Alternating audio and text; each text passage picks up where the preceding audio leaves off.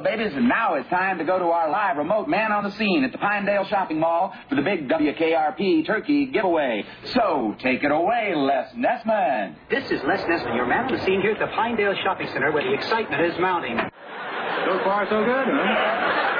Hundreds of people who have gathered to witness what has been described as perhaps the greatest turkey event in Thanksgiving Day history. All we know for sure is that in a very few moments there are going to be a lot of happy people out here. Now the crowd is curious but well behaved, and I think I hear something now. The crowd is moving out into the parking area, and oh yes, I can see it now. It's a helicopter. And it's coming this way. A helicopter? It's flying something behind it. I can't quite make it out. It's a large banner. And it says, Happy Thanksgiving. W-K-R-P.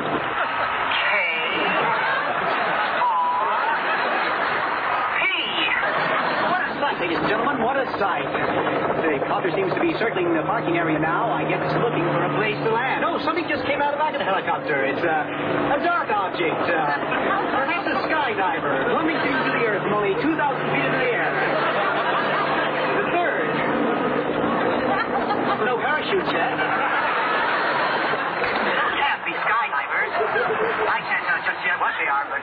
Oh, my God, they're talking! Oh, can you get this? Oh, they're crashing to the earth right in front of our eyes.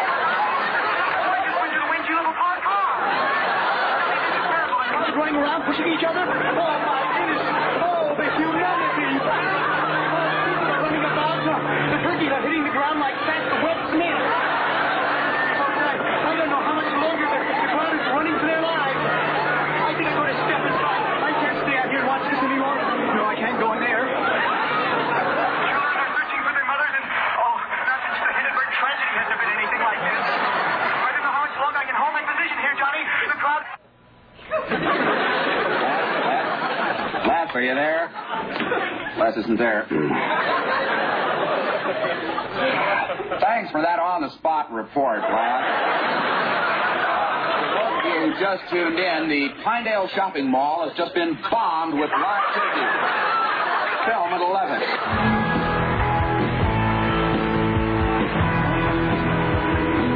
11. Should have worked.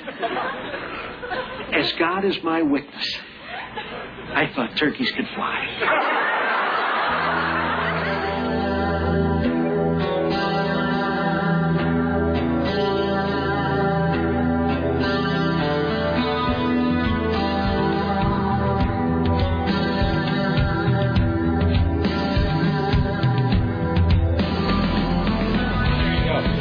One of the greatest moments in television history, Rick.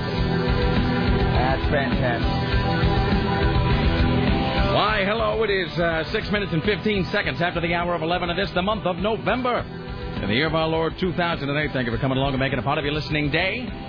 We are live from the plushly appointed and festive studios of AM 970, The Talker. This, my friends, is the Rick Emerson radio program. It's 503-733-2970. 503-733-2970. So today is the day before Thanksgiving. That means that this weekend I can come in and festoon the studio with Christmas decorations. And I'm going to. And hello. All right. It is Wednesday the 26th. Anyone? Yes. Excellent. And so forth. All right. It's 503-733-2970. 503-733-2970. If you'd like to join us today, 503-733-2970. You can get on board with your comments, questions, clarifications, kvetches, ruminations, ponderings, whatever it is you might have today. 503-733-2970. Richie Bristol, who now graces a poster that is hung up in the corner, and I think there's one of these posters hung in the kitchen, too. It is indeed. And it isn't Richie, Rick Emerson. I'm sorry, Rochelle. I got to get a picture of this up on my website or where. There's a huge poster. Taboo Video presents Rochelle Crystal in the Lips. She's adorable. Cabaret. Stout but attractive, I'd say. So for Richie's drag show, Saturday, September 13th, 2008. So if you go into the kitchen now, right above the radio, and right to the immediate right of that Portland Tribune article that's been hung up about us in there. I got to take it down. It's getting all yellowed.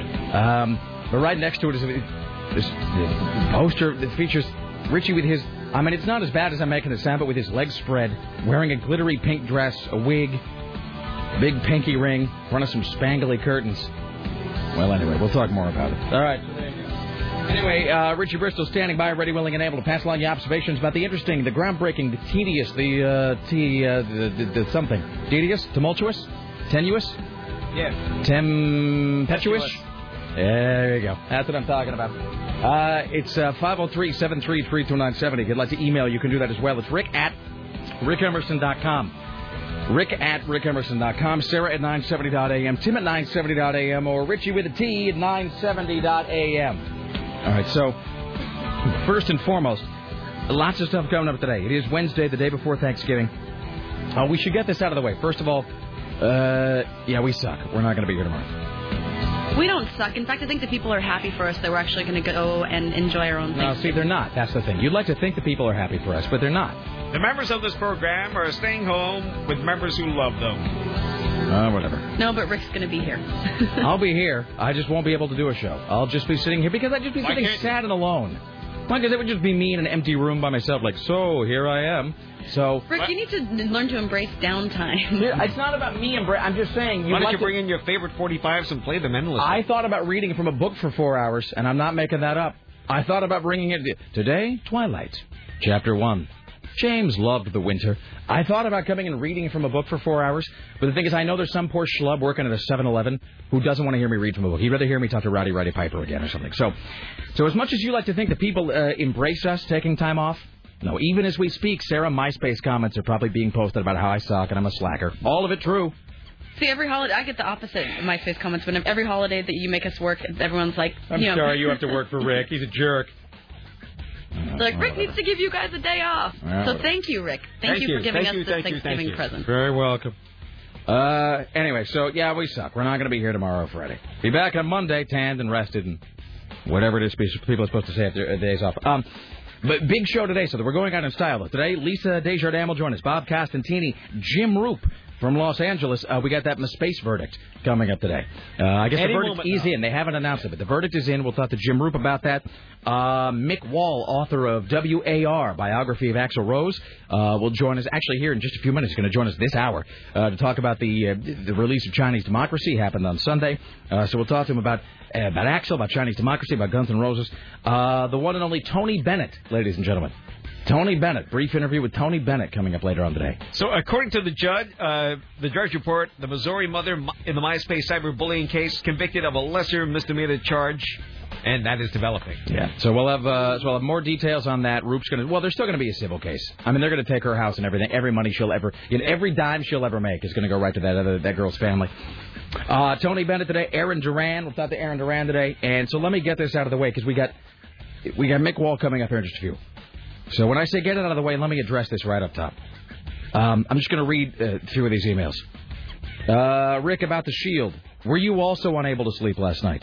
How about this one? Rick, for God's sake, could it have ended any better? I won't be able to sleep for weeks. How about this one? This one says, Shield finale. For the love of God, Sean Ryan has no heart. From my MySpace today, Seamus posted something, I think, early this morning after the Shield finale. He said, goddamn, Sean Ryan has no MFing soul. That's true as well. Another one. Here's another, did you sleep after the Shield? How about this one? Sean Ryan is an evil bastard, has no soul, is a genius. I have to purge. And then this, by the way, is a 3-page email broken into 5 parts about last night, the finale of the Shield. Well, first of all, I should tell you, no, I couldn't sleep. So thanks a lot for letting me know I'm not the only one. You couldn't sleep because it was that good? It was good. Don't get me wrong. It was good. I mean, it was fantastic. It was amazingly well done. Because, sometimes shows, they just go out bad. And The Sopranos, I know a lot of people feel that Sopranos ending was good. I'm not one of them. I feel it was a cop-out.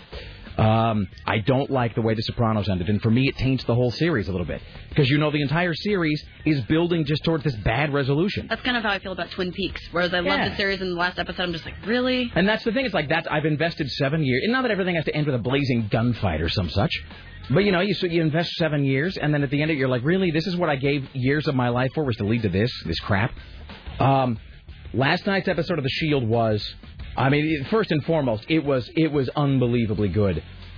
But Jesus. I had nightmares. I really did. Man, I don't know if that's the right way to put it. Maybe nightmares is the wrong, but you know what I'm talking about if you saw last night's finale of The Shield. And by the way, let's have no illusions about this. We will be talking about it in some depth and detail. So if you haven't seen it or you don't want to know, whenever you hear us crank up the Shield discussion, I mean, I'm not going to spring spoilers on you without warning. But whenever you hear us talk about last night's The Shield, it's not going to be spoiler-free. So that's just the word of the wise today. Wow, it really was just... I kept trying to sleep, and then I kept just... whatever, just reliving or seeing these, seeing these scenes from last night's finale just go through my head. I mean, it was quite stunning. I mean, I'll just tell you this, and I had this email committed to memory. We got it last night. I got it committed to memory. It's only 2 lines. My good friend Jesse from Bubba Speed, he sent me an email last night. He said, subject line was The Shield, and then his email just said, Jesus. What a ball punch. So there you go. That it was, kids. That it was. Yeah, and for now, I almost don't even want to get into it. We'll take a few calls here right at the top. We're going to talk to Mick Wall in a few. So everything is going to be a little helter-skelter today, a little all over the board in terms of timings. We got the Tony Bennett thing to get to later. Again, we have this guest right here at the beginning of the program. Tim Riley working on the following stories for your edification. Barbara Bush has ulcer surgery. I wonder who gave her that. Ulcer? Mm-hmm. Howard Dean will step down from the DNC. There's a special place in hell reserved for those who stole a van full of gifts for needy children from in front of a Salem home. Fewer travelers for PDX and on the road this holiday weekend. Plenty of room for everyone.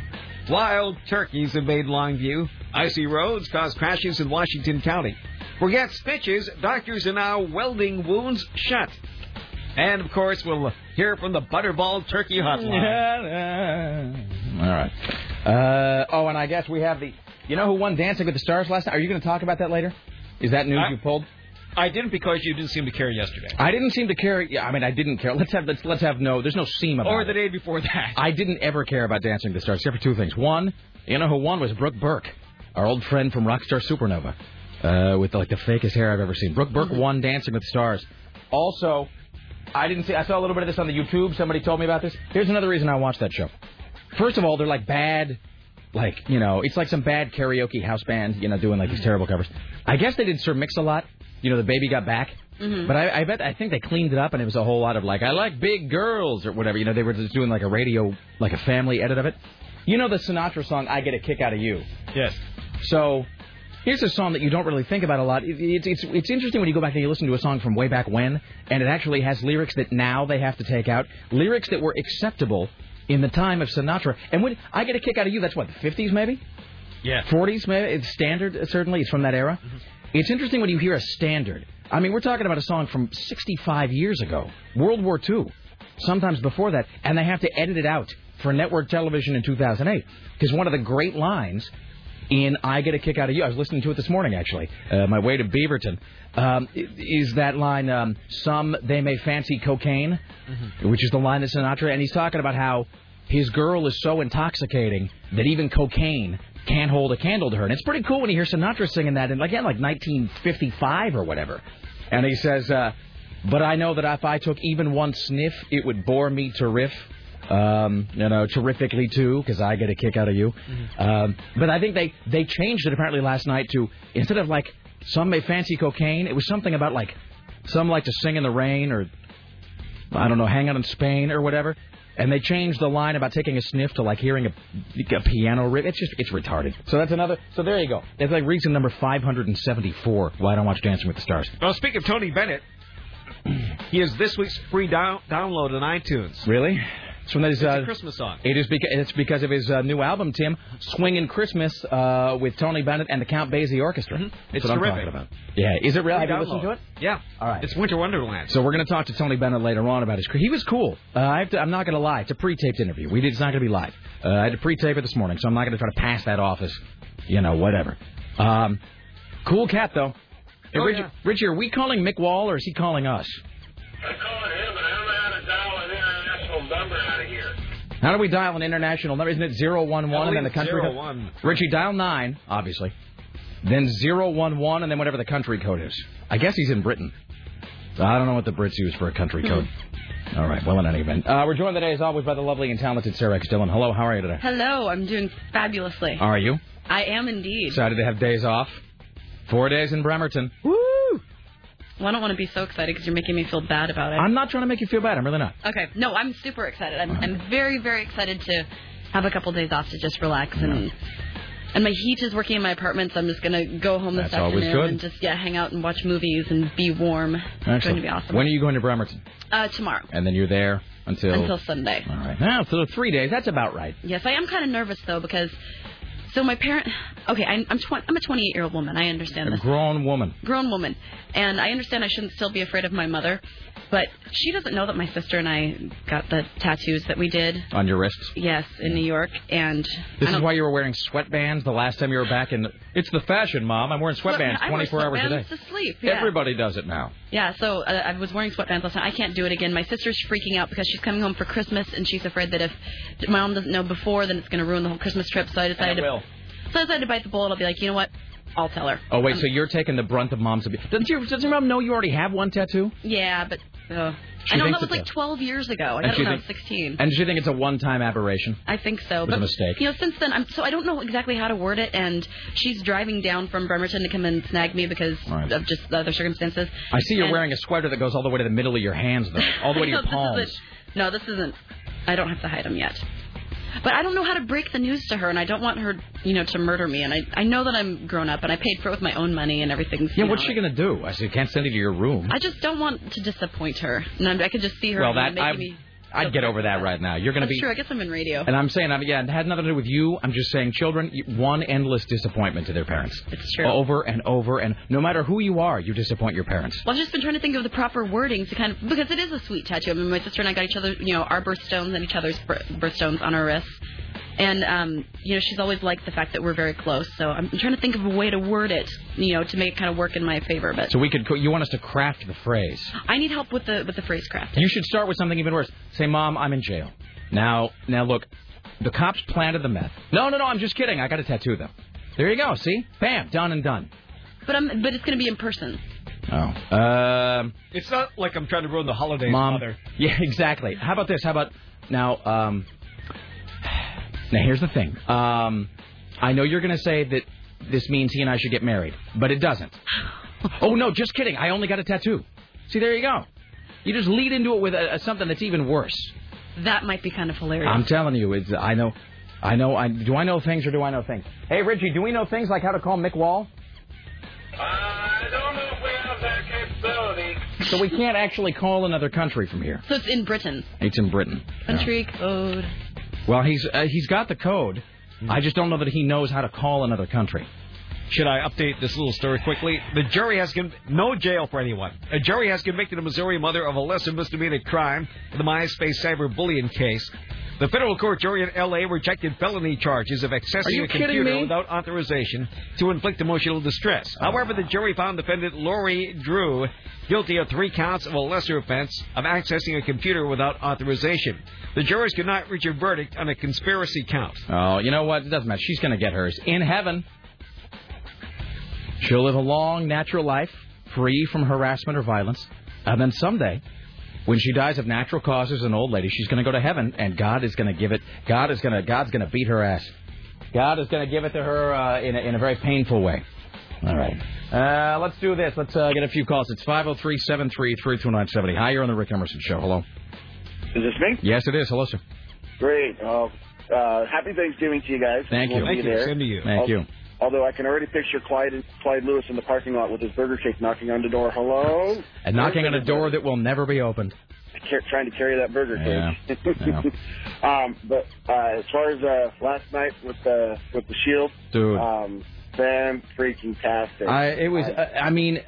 there were moments last night, and I'm hard to shock. I mean, I'm a jaded American television watcher, and I've lived through all kinds of traumatizing television, twist endings, people who you think are going to be there for the whole series and they get shot in the face. There were a lot of moments last night where I was sitting there alone by myself, just me and the dogs watching The Shield, where I actually would put my hand over my mouth and say, "Oh my God," which I don't ever do. You know? I did that several times, and believe you me, I will never utter the words family meeting.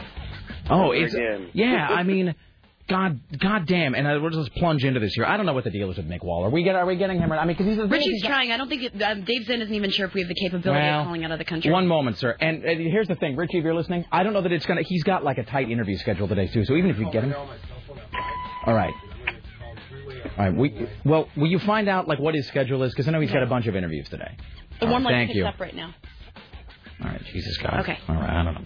Comedy of errors. All right, well, in any, but we may or may not be talking to Mick Wall today. If it doesn't, if it doesn't happen, it doesn't happen. So yeah, the Shield. But that sequence when they kick in the door, they go into the house, and then of course it's bad news when you just hear the single gunshot because there's 3 people in there: Shane and his wife and his kid, and you only hear one gunshot. That's no good. And so Shane is in there, and then the creepiest thing when they show Mara and the kid dead. I mean, it's with the flowers. Well, that's the thing. It wasn't just that they were dead. I'm not trying to. This is so weird to say. It almost would have been better if it had been just some really violent murder-suicide where Shane just goes in, bam, wife dead, bam, kid dead, bam, Shane dead. Because then, crime of passion and whatever. But, I mean, they show his wife and his kid on the bed, and they're obviously dead, but then he's got them all arranged, and Mara's, holding flowers in her hand, and her hands are threaded together over her, over her chest, and she's laying there like she's in a casket. It's just so unbelievably. And can I tell you this? Maybe I'm the dumbest guy on earth. I didn't see any of that coming when Shane is in the convenience store buying flowers and a pen and then starts giving all of his money to the clerk behind the counter. When he's buying flowers and a bunch of pens and paper, for some reason, I didn't see it coming. And then it didn't occur to me at all that's where ultimately that was going to end. Oh. I did see and love how Claudette got her revenge on Vic at the end. Oh yeah, absolutely. That was with the pictures and then with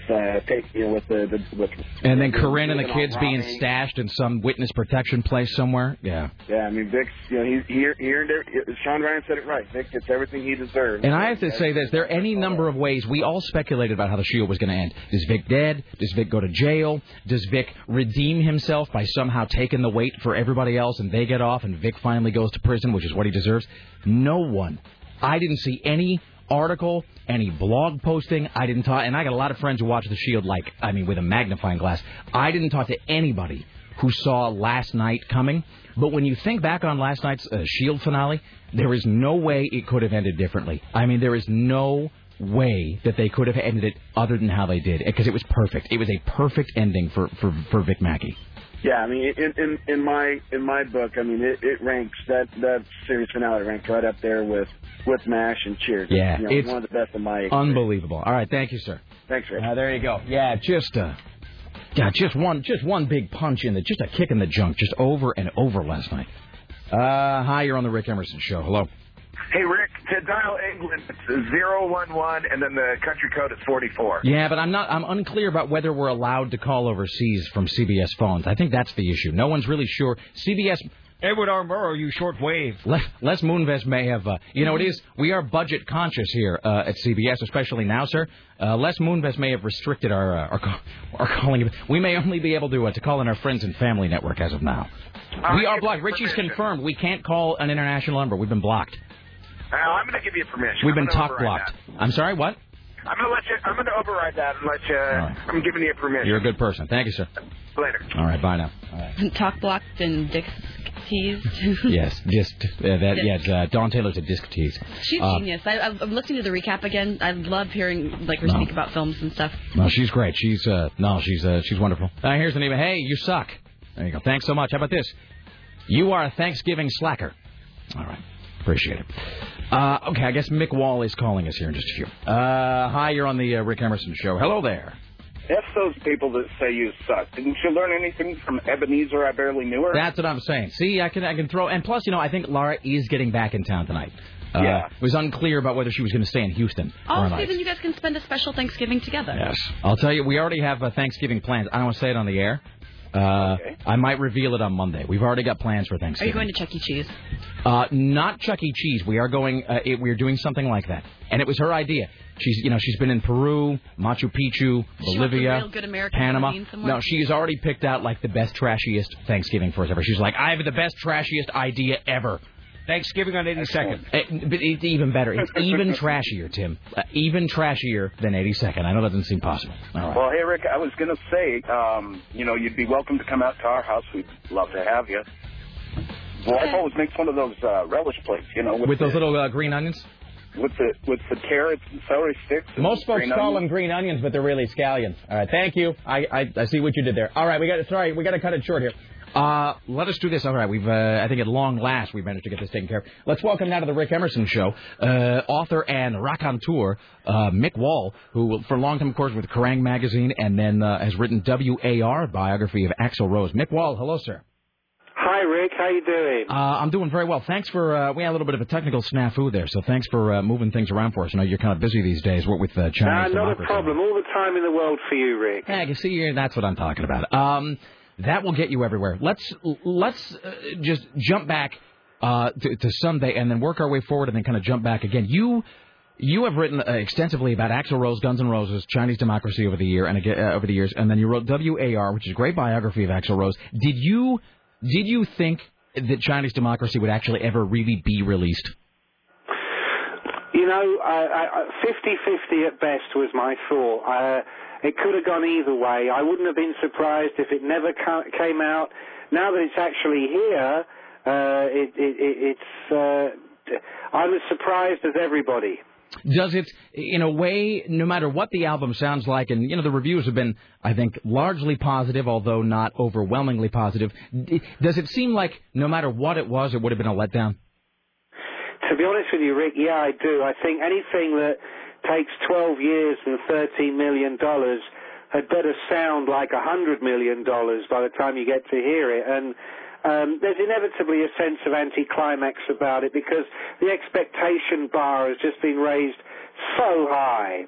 So the question is, why? I mean, after all this time, it'd be like J.D. Salinger finally deciding, well, screw it, I'm going to write another book. Why now? Why did Axl Rose finally say, well, I'm going to put it out now?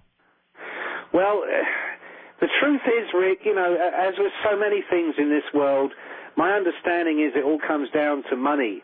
This album has been ready to go, by all accounts, since 2001. There are record company executives who I won't name because I don't wish to embarrass them, but that have had versions of this album kicking around for years. No one can tell you why it hasn't come out previously, other than Axl is a control freak, a perfectionist. It's never quite right. My understanding behind the scenes is that at the last minute on this occasion even, he tried to pull the plug and wasn't happy that it was coming out now because as far as he's concerned, it's still not quite finished. But because of the new situation he's in this year, he's got brand new, very heavy, very experienced management, worked with everybody from the Eagles to Christina Aguilera. My understanding is that in doing that deal, he ceded a certain amount of power to his organization that allowed them to push the green button and get the album out right now. And I tell you what else, Rick, is interesting is, where is Axl right now? Why isn't he doing the American Music Awards? Why isn't there a video for one of these tracks on MTV? What's going on? I hadn't really thought about that, but now that you mention it, it is sort of conspicuous by its absence. He's not doing press. He's not doing publicity. He's not doing, he's not doing telephone interviews or appearances. That especially with an album, there's so much money, so much time. That's unheard of. It's unprecedented. It's got to be. It's totally unprecedented. And what's even more bizarre is you wind the clock back to 2006 when he insisted at the start of that year that come what may, the album was coming out that year, and then backed up that claim by doing a world tour, touring Britain, touring Europe, touring the US, then taking the show on the road to Australia and the Far East. But, of course, there was no album. Same thing back in 2002. Plays Britain, plays Europe, begins a tour of the US that ends in disaster, but was set up because the album was supposed to be released. Now the album is released. Where is he? No one knows. What do you make of, Sebastian Bach has made a lot of noise recently, but Sebastian Bach claims, he says that Axl says, anyway, that Chinese Democracy is, I swear to God, the first part of a 3-album, well, I guess it's redundant, but a trilogy, 3 albums that are going to come out. And I mean, is that just... I mean, is there any idea what else is in the works, or what next after this? Well, yeah.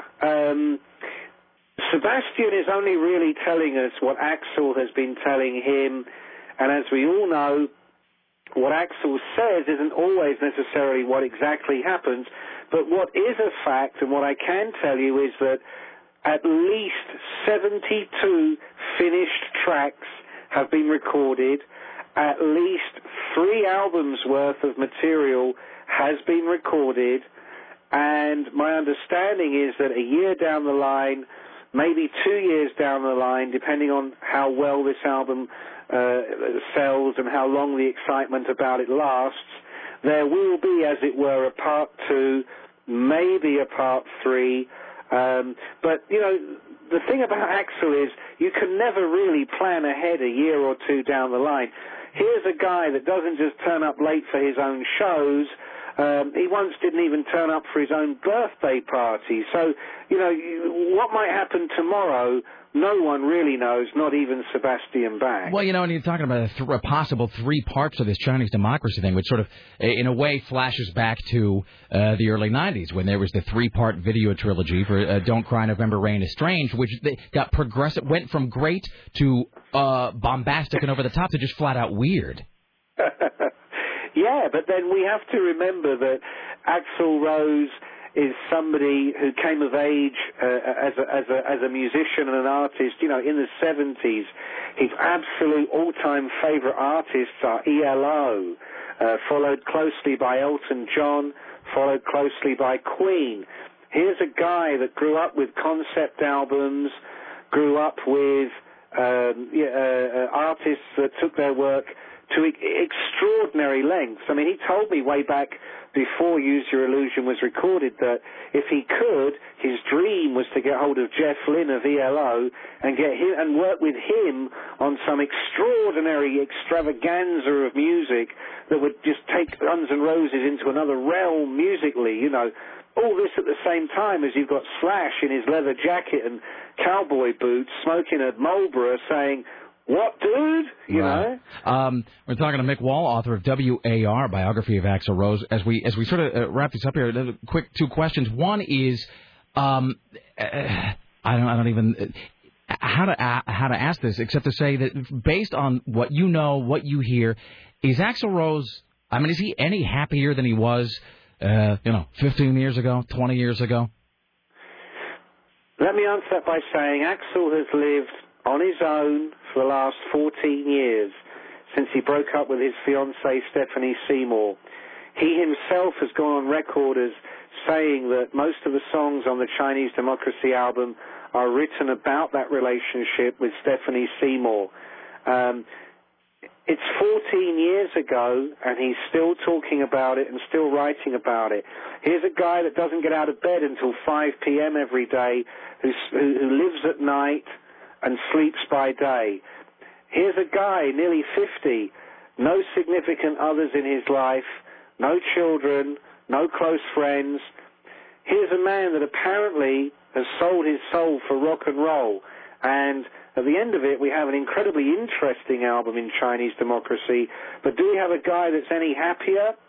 Having known all those guys extremely well back in the day, I can't remember Axl ever really smiling or laughing about much. And the scowling, very serious figure we glimpse today, I think, if anything, is less happy. Okay, and finally, the most asked question in the history of everything. Slash has said that the original band is never going to get back together. Is that your read on it from your vantage point? Everybody wants them to get back together, and I can tell you, Rick, that behind the scenes, some very serious discussions have gone on over the last couple of years to try and make that a reality, even if it wasn't on a permanent basis, even if it was just for one tour or a bunch of shows, a little bit like when Led Zeppelin did their thing in London last Christmas. And every time the stumbling block is this: Duff, Slash, Matt Sorum, Izzy Stradlin. These are very grown-up, together guys, most of whom now have families, are not into the whole sex and drugs thing the way they were 20 years ago. They have their act together. And what they've said is, we'll do it, but the first time Axl shows up at midnight for a show, the first time there's a riot and somebody puts in a $500,000 insurance claim, the first time everything just goes totally wrong and falls apart, we will not foot the bill. He must foot the bill. And at that stage, negotiations break down. Will it ever happen? Never say never. Watch this space. One thing about Axel is you just never know what's going to happen next, and this story ain't over yet. All right. Again, Mick Wall, thank you so much for accommodating our kind of shifting schedule today. The book is W.A.R., a biography of Axl Rose. Best of continued success, sir. Thank you so much. My pleasure. All right, thank you. There you go. Richie, can you talk to Mick Wall there, make sure that everything went all right? Thank you. Wonderful. That guy was cool sounding. Very cool, and plus, he has the distinction of being name-checked personally by Axl Rose in this song. We played the song actually like a couple months ago, a song called Get in the Ring, where Axl in the middle section just... when he spazzes out? Yeah, when he just was listing off by name, like his enemies list, and Mick Wall is the second name out of his mouth. He says, Angie, set your hit parader, and he goes, that means you, Mick Wall at Kerrang! All right, is that Lisa? All right, well, let's do what we do. Sarah X. Welcome now to the Rick Emerson Show. I say playing her theme music and hoping that is in fact her. There we go. CNN radio correspondent Lisa Desjardins. Hello, how are you? Hello, how are you? I'm good. How about that Mr. T infomercial? How about that Mr. T infomercial? Did you watch it? Not just once. Are you lying? I am not lying. How genius is it? It is fantastic. Isn't it everything that I described and more? It's the perfect, like, he's exactly dead on for you can tell he's kind of trying to act, but he's so bad, and it's great. Yeah, that's the thing is it's not like he's phoning it in. He's even better. He's kind of giving it his all. Yeah. And just can't. That's kind of the great, awful, wonderful thing about it. Well, like, he would do stuff like, kind of like he'd, like, pat his belly or his ribs and be like, Are my eyes deceiving me? Yes. Yeah. Let's also not forget the, Donna, I pity the fool try to eat a frozen steak, or whatever. And did you note that they, in fact, made him say George Peppard's catchphrase, too? Yes. I love it when it plan comes together. Because George... I think he was looking right at the camera when he said that, too. I can't remember. Yeah, Sarah's favorite moment is when he kicks in the door that, as Tim noted, is not on hinges of any kind. It's just standing there.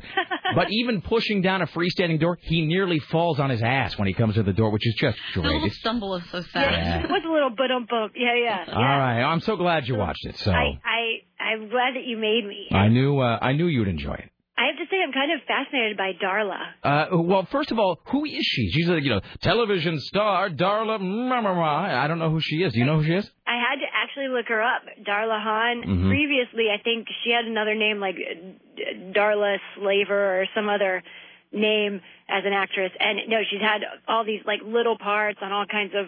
I think she might have had like she was on Silk Stockings. Yeah. Episode. She was a stewardess on Party of Five, I think. Everybody's been on Silk Stockings at one point. Right. Yeah, very. But she's still going. I mean, I think they actually had an in-production for her. I think that people go on IMDb, though, and they lie about that, And they let, 19 films, all of them in production right now, just to make it look really, really busy, So.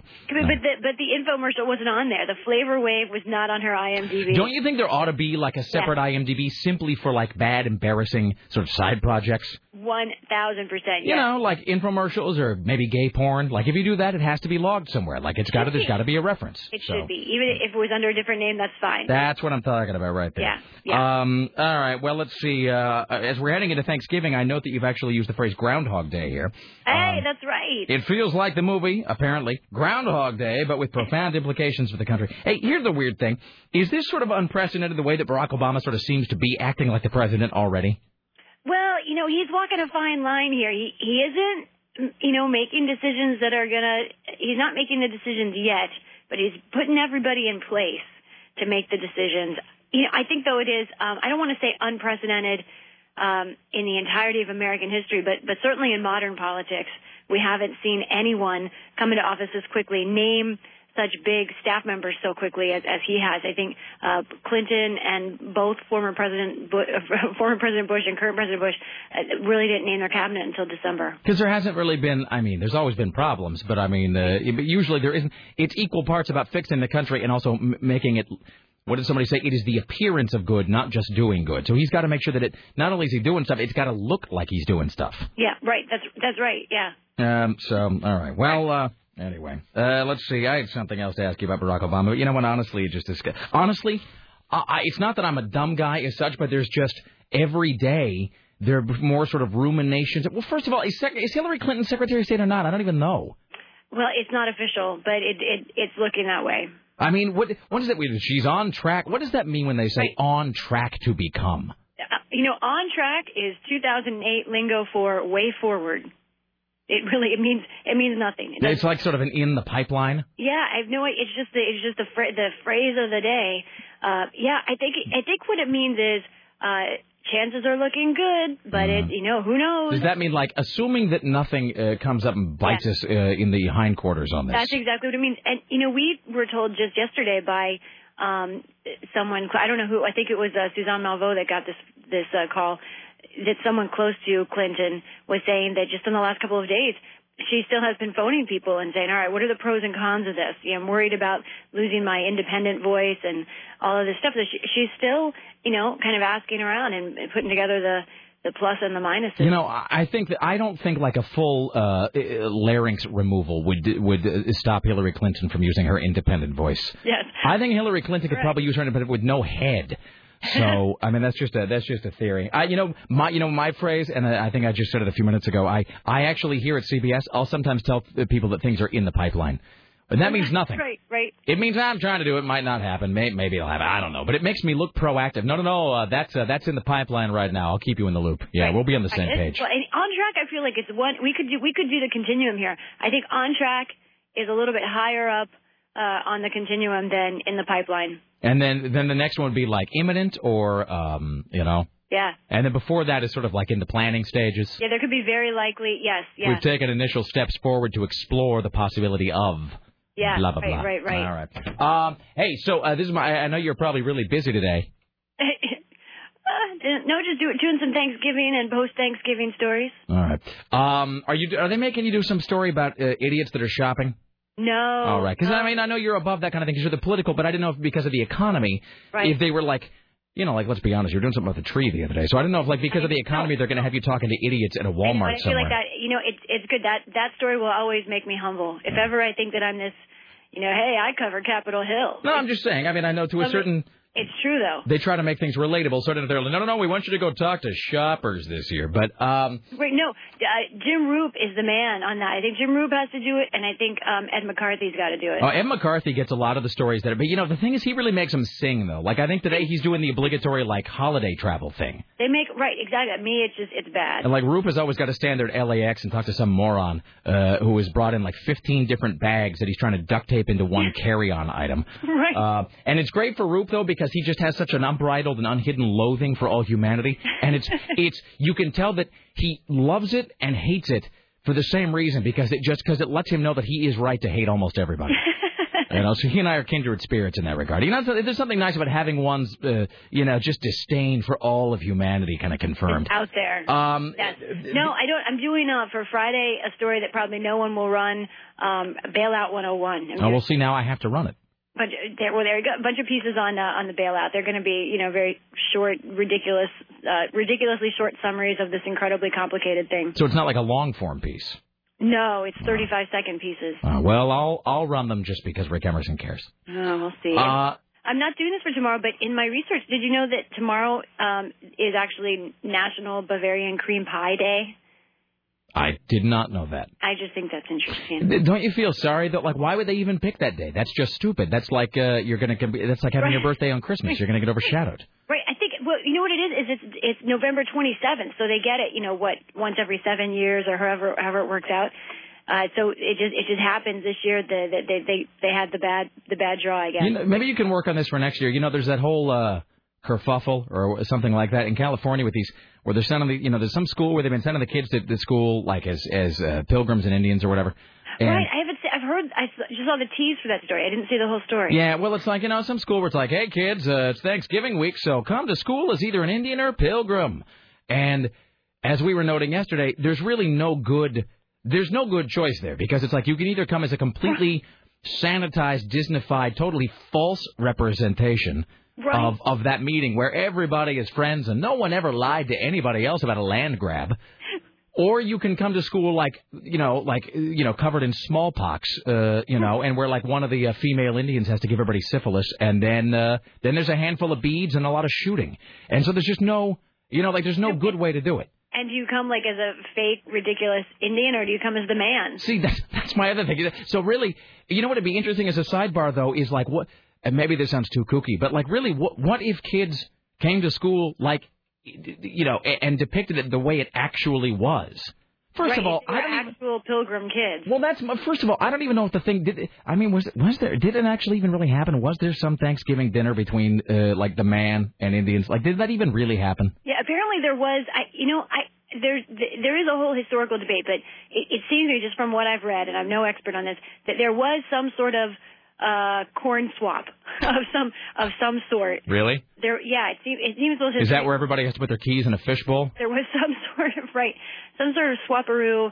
We don't know, how extensive it is. I'm sure maybe one of your listeners knows. I don't know. I don't know the exact details there. They know everything, but it kind of freaks me out sometimes. Right. All right. Put it out there. Finally, as we wrap this up today, I will say, now you're going to hear about this probably from more than one person, so I'm just going to tell you, it'll be spoiler free, but boy, for the love of God Almighty, the Shield series finale last night. Really? Bear with me. I already read some of these earlier, but I'm just going to give you email headlines. I mean, some of these. Rick, did you sleep last night? How about this? I won't be able to sleep for weeks. Sean Ryan is a genius and a heartless bastard. Sean Ryan has no soul. Let's see. The legitimate, profound ending. How about this? Sean Ryan is an evil bastard. I will need days to get over what I saw last night. Whoa. I'll tell you this, and it wasn't cheap. It wasn't cheap or tawdry. It wasn't some pulpy, gratuitous ending. It is an ending, I don't want to oversell it, but I'll say that no one I talked to, no one predicted last night's ending or saw it coming. But having seen last night's Shield finale, there is no way it could have ended differently. When you think about it, it is the only way it could have ended. Wow. Totally unexpected, but perfect. So I'm just saying, you got to buckle down and finish that, because it really is some great American television. I don't think maybe I've seen 2 episodes this whole season. I'm behind. You got to sit and watch, and don't try to just like cheat it. You got to watch it all the way through. I'll tell you. I mean, is there going to be a marathon? At this point. Probably. And then the DVD will be out soon. I will tell you, this final season, it takes a while to get going. The first 5 or 6 episodes are kind of lame, but. Are they necessary?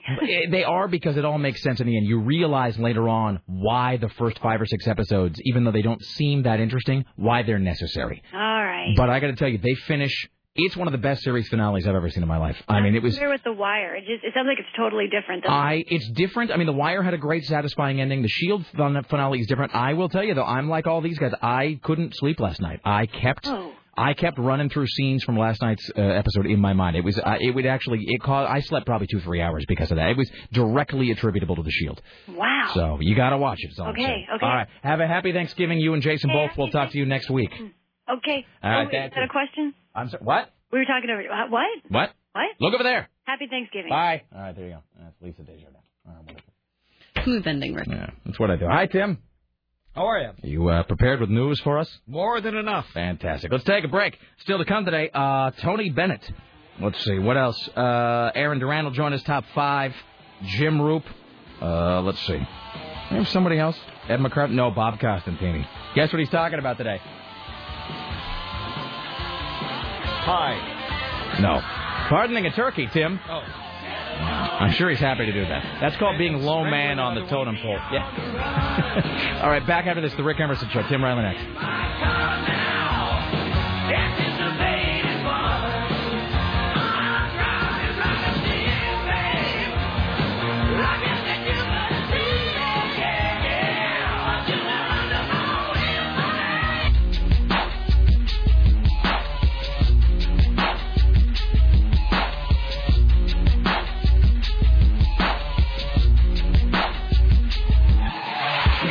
Why, hello. It's the Rick Emerson radio program. It's 503-733-2970. 503-733-2970. And so forth. Here's one, Rick. I had my Thursday and Friday scheduled to do major cleaning and rearranging of my apartment while listening to your show. Now what am I supposed to do? I can't go home for the holidays. My Canadian family doesn't celebrate Thanksgiving, and I don't want to hang out with my mouth-breathing relatives in Indiana. Yes, you have ruined my holiday. Oh, but don't worry. Don't fear. We have a best of planned for you. For your hearing enjoyment. How about this one? Yes, I hate you. I'll be working tomorrow, so should you. Oh, who used to sit and tell us he worked holidays because he cared about the people? F you. Happy holidays. All right, thanks so much. All right, there you go. Truth be told, Rick wanted to work. Yeah. I'm just saying. No. I'm not saying it to generate sympathy. I'm just saying. Oh, no, I'm not sympathetic. I'm looking forward to sleeping in tomorrow. Screw them! But I think I'm going to be cleaning my apartment and stuff before I head to Bremerton, so I think I'll be listening to the Best Of show as well. And that's, to be fair, actually, Richie has put together some really good Best Of. Mm-hmm. And, everybody... And he's worked really hard on it, on the timing and everything. Well, and, the thing is, everybody's going to be gone. I mean, it's not like we can't be entertaining on our own, except I know that Tim had plans. Yeah. Aaron, all those guys, they're all at the coast. Mm-hmm. They're all going to be out of town doing their thing. Because usually, this isn't a typical Thanksgiving because our big Thanksgiving shows are having a lot of people in here. And there wouldn't be anybody except for you, me, and Adam. Right. It would just be us sitting in the studio going so anyway, turkey. We would be doing nothing. So Richie has put together some great best of. So that'll be Thursday and Friday, and we're back on Monday. Anyway, we're live today, though. That's what counts.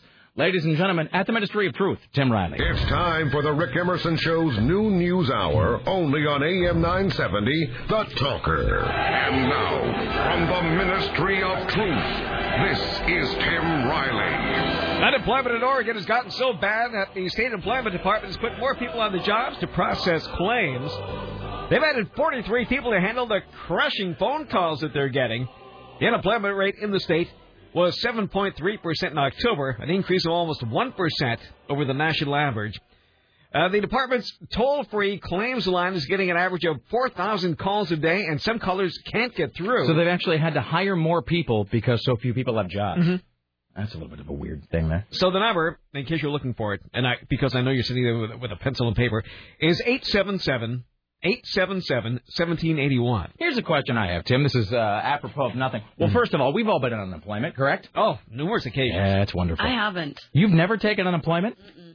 Oh, that's right. She was working for that television station. That's right. That's right. That's right. You remained employed for to some degree anyway. You were doing the TV thing. Yeah, I did the TV thing, and then it kind of overlapped with the show coming back on. Remember when I was doing both of those jobs at the same time? Yeah, that sucked. That sucked.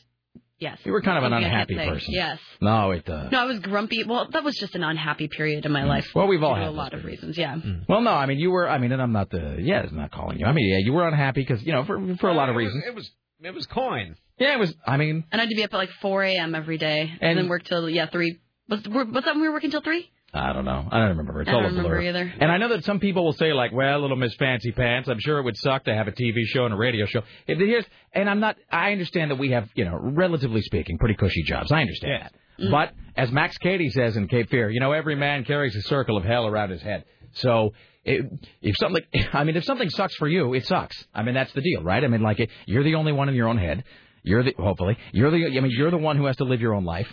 So if something is unpleasant for you, it's unpleasant. Doesn't care if anybody else, it doesn't matter if somebody else thinks it's fine. If it's unpleasant for you, then it's just unpleasant, period. Mm. So, which is not unlike, and I've more or less moved past it. But I mean, I had that horrible, syndicated show that I did, which was just awful.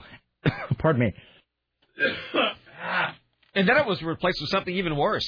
Well, we won't discuss that. For a moment. Before you came back. For the blink of an eye, it was, Tim. But I would just get up and I would go to the studio to do that awful syndicated show.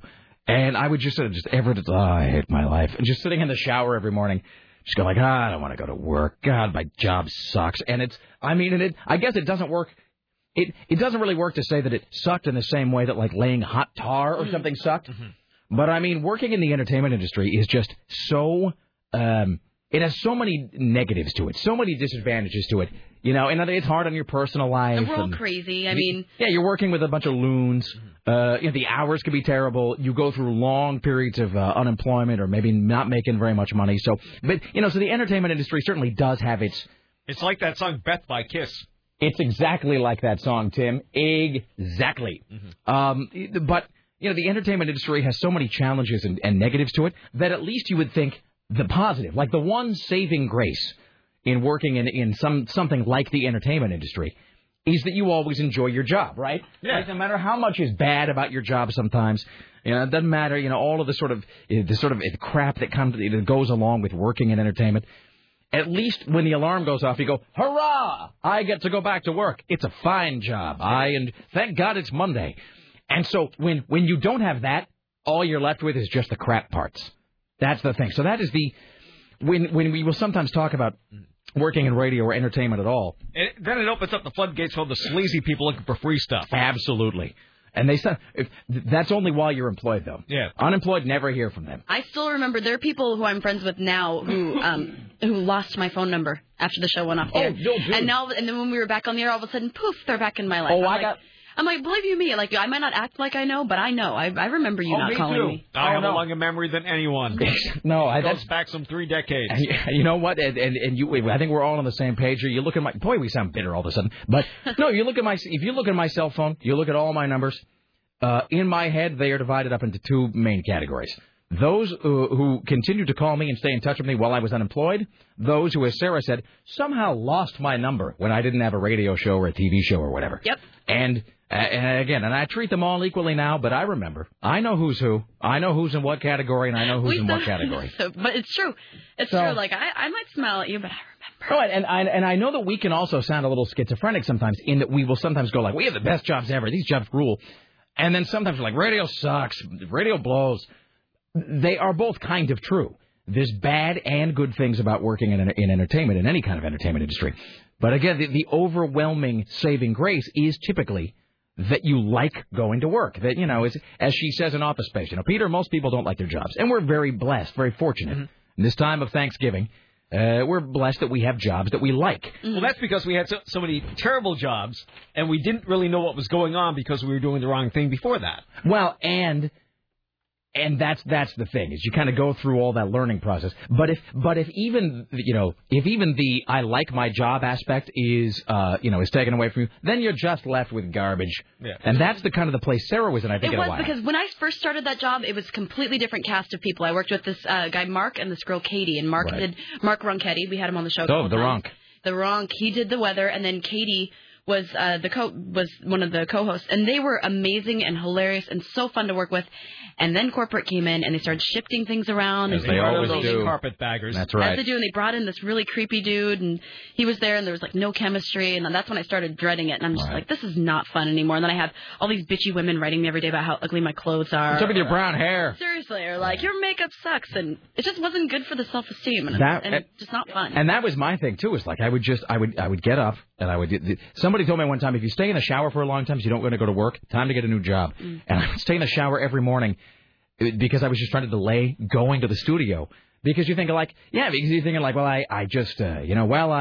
well, my job is unstable. I could be fired at any moment. It's nerve-wracking. I work with a bunch of jerks. My boss, this is years ago, my boss is a jackass. Everybody around me is terrible. Hey, but at least I hate being here. So, it was just a whole pile of bad. Mm-hmm. And that is what makes, and I say this sincerely because we are heading to Thanksgiving.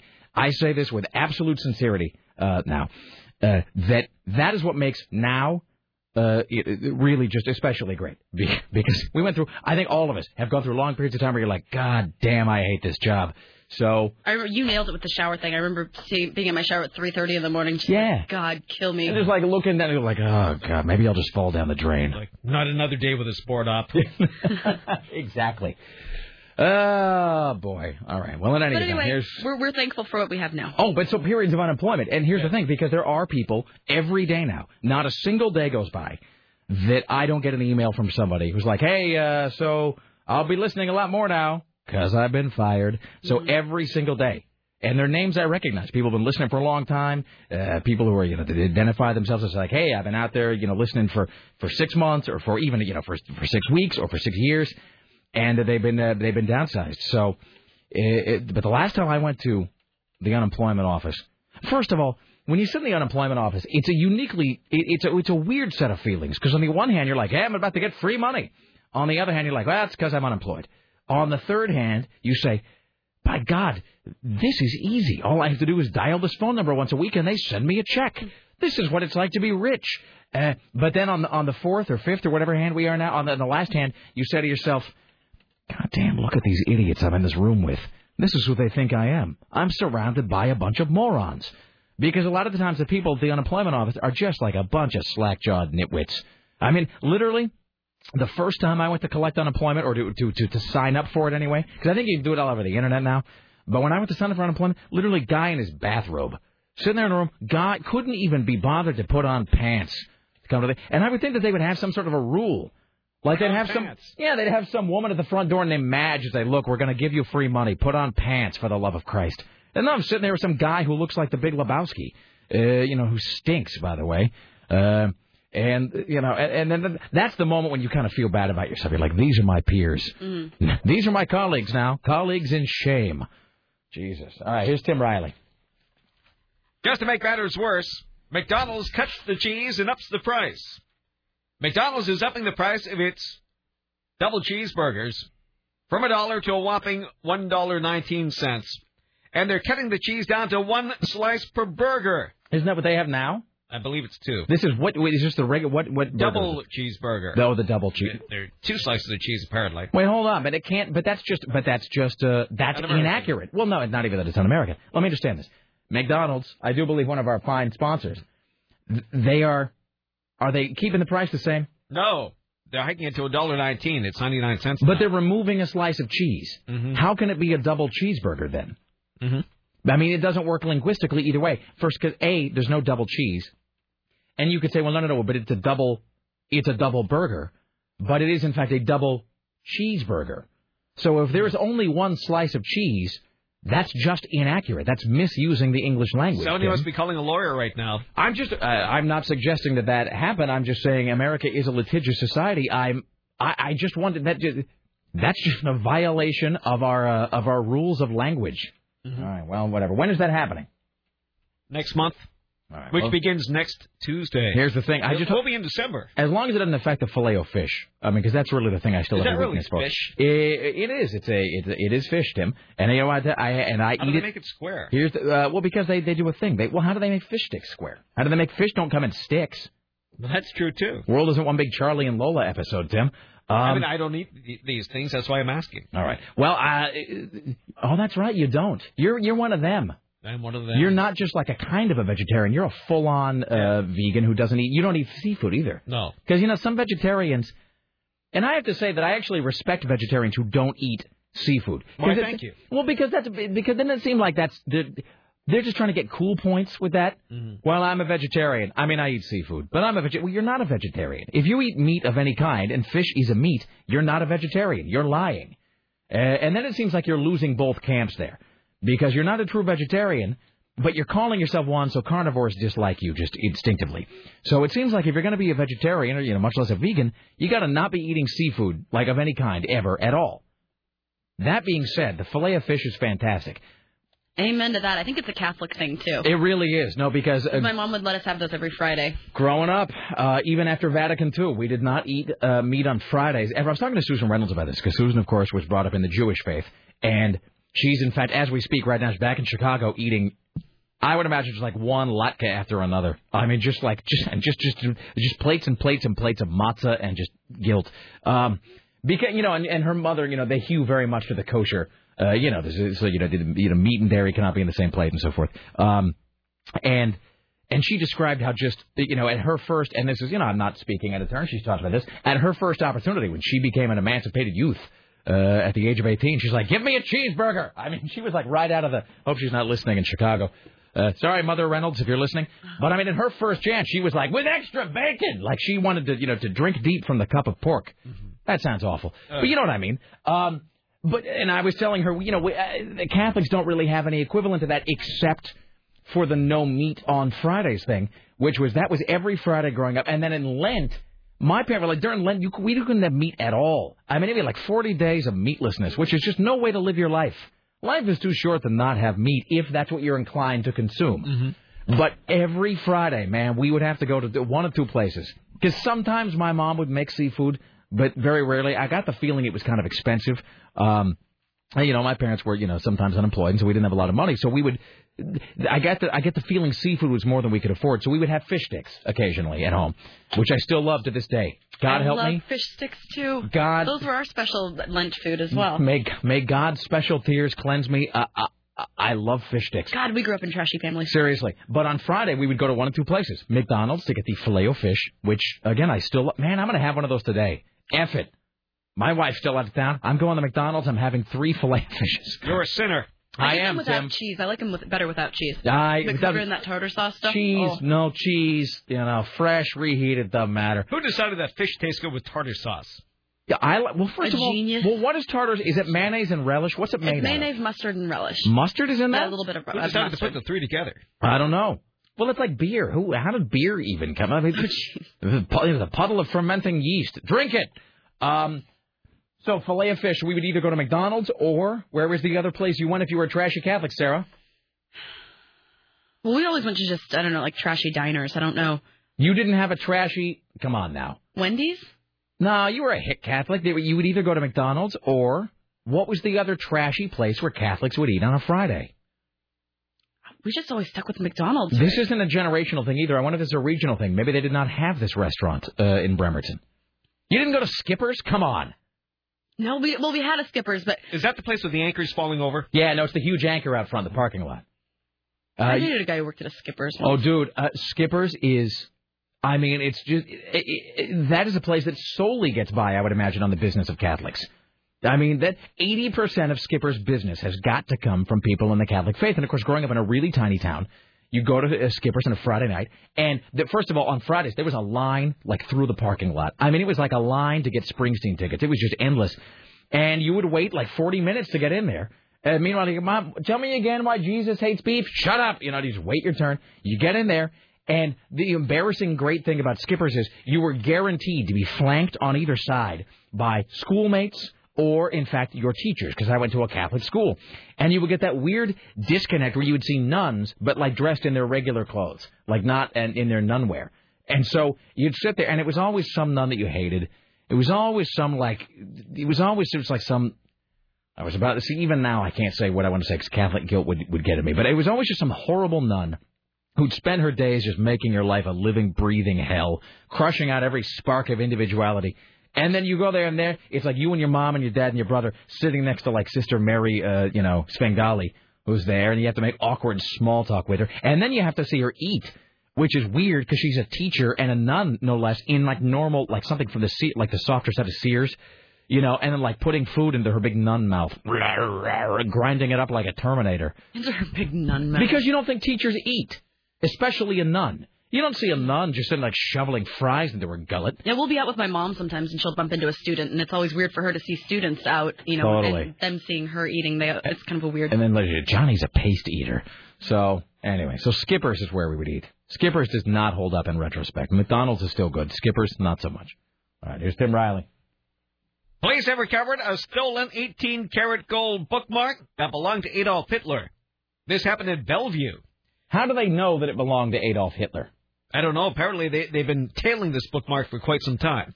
Christian Pompensou, a Romanian national, has been arrested outside the Bellevue Starbucks. By the way, how totally fitting, by the way, that the phrase or the word Pompensou came after the word Christian. So the golden bookmark that belonged to Hitler was found in Washington State. That's correct. At a Bellevue Starbucks. Outside the Bellevue Starbucks. Fabricated. This is a fake story. That is ridiculous. So this Romanian national named Christian Pompidou, whatever his name was. I thought it was Pompensou. You're right. I pronounced it wrongly. Okay. He had arranged a clandestine meeting to negotiate the sale of Adolf Hitler's bookmark, which was stolen before it was to be auctioned off in Spain 6 years ago.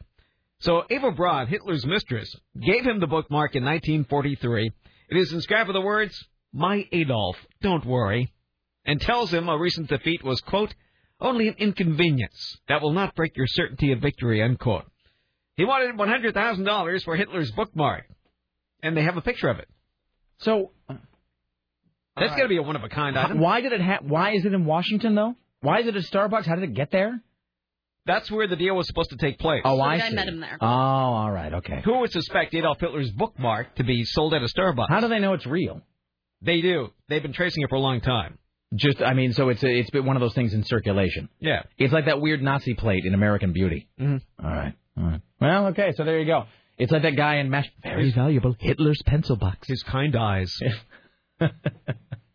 He was a vegetarian, Tim. Oh, that's true. Hi, you're on the Rick Emerson Show. Hello. Family meeting. Oh, don't ever say that, you bastard. That was, you're the only person I know that can even talk about the Shield. It was wonderful in the worst way possible. Family meeting. So there's this guy, Shane Vendrell, this cop. And by the way, we're talking about the Shield. So, spoil, lol. So he's on the run with his wife and his kid. And the last words you hear him say, they're like in the other room. And she's reading the kid a story. And he's like, hey, everybody, family meeting. And then the next thing you know, hey, they're all dead. So, and that's creepy. So that was the last time you saw them all alive, is when he said family meeting to call them all in. So, Jesus. He's in the store. And I'm sorry, Tim, these Shield things are going to filter in throughout the day. Well, that's okay. It's a holiday program. I'll sit back and enjoy it. When he's in the store, at the convenience store, and he goes, hey, I'll take, do you have any roses? And he's buying these other flowers. And then he says, I'll take some pens.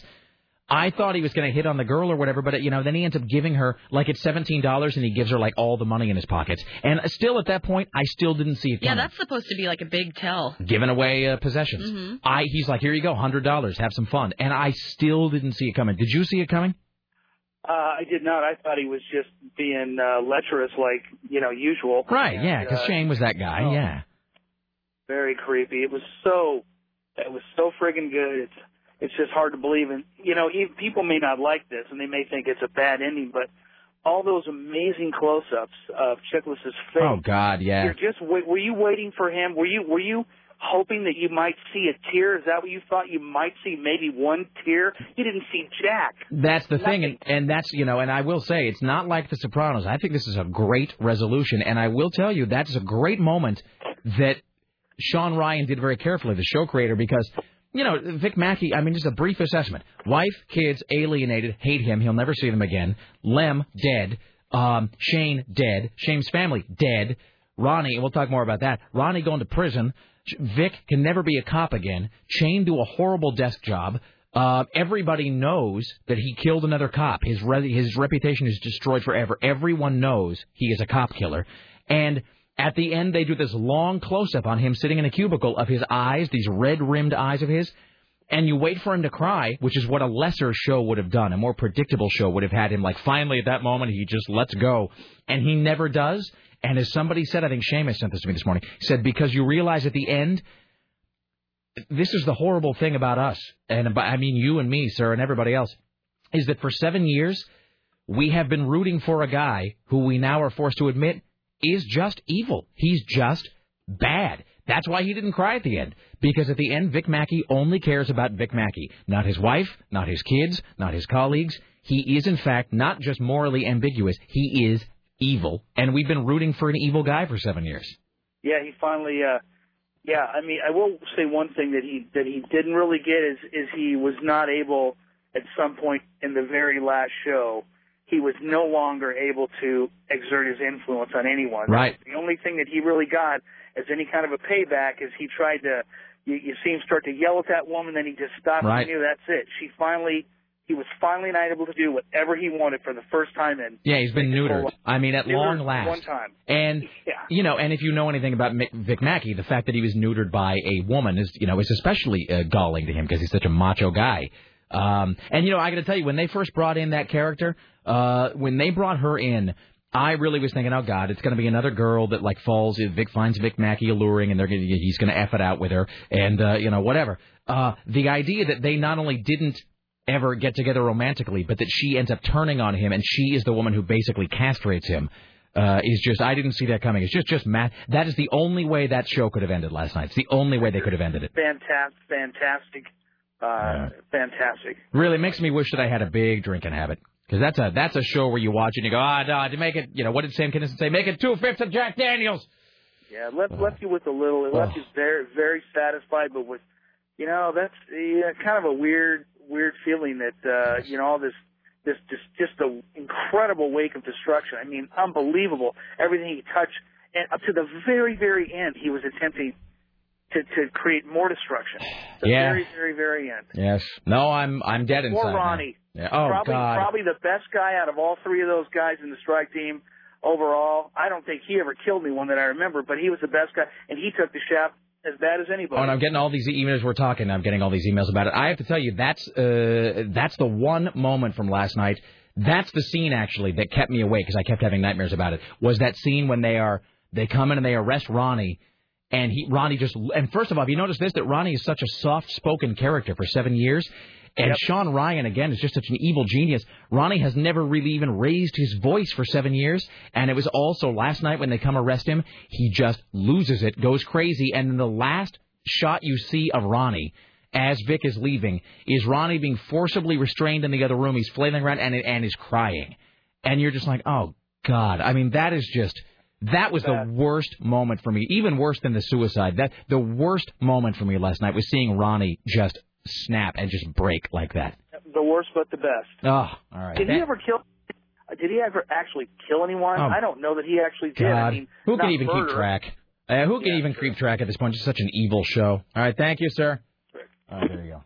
Big up for everybody. All right, it's Tim Riley. So is the show presented every night on demand? I don't really know. I think probably this season is. But, this is the 7th and final season. The previous 6 seasons are all out on DVD. Mm-hmm. So you can certainly get those on DVD. You can get them on iTunes, I think. I think this whole season is probably on demand. But you really do. You have to watch it from the beginning, and I'm not just saying that because I'm a fan.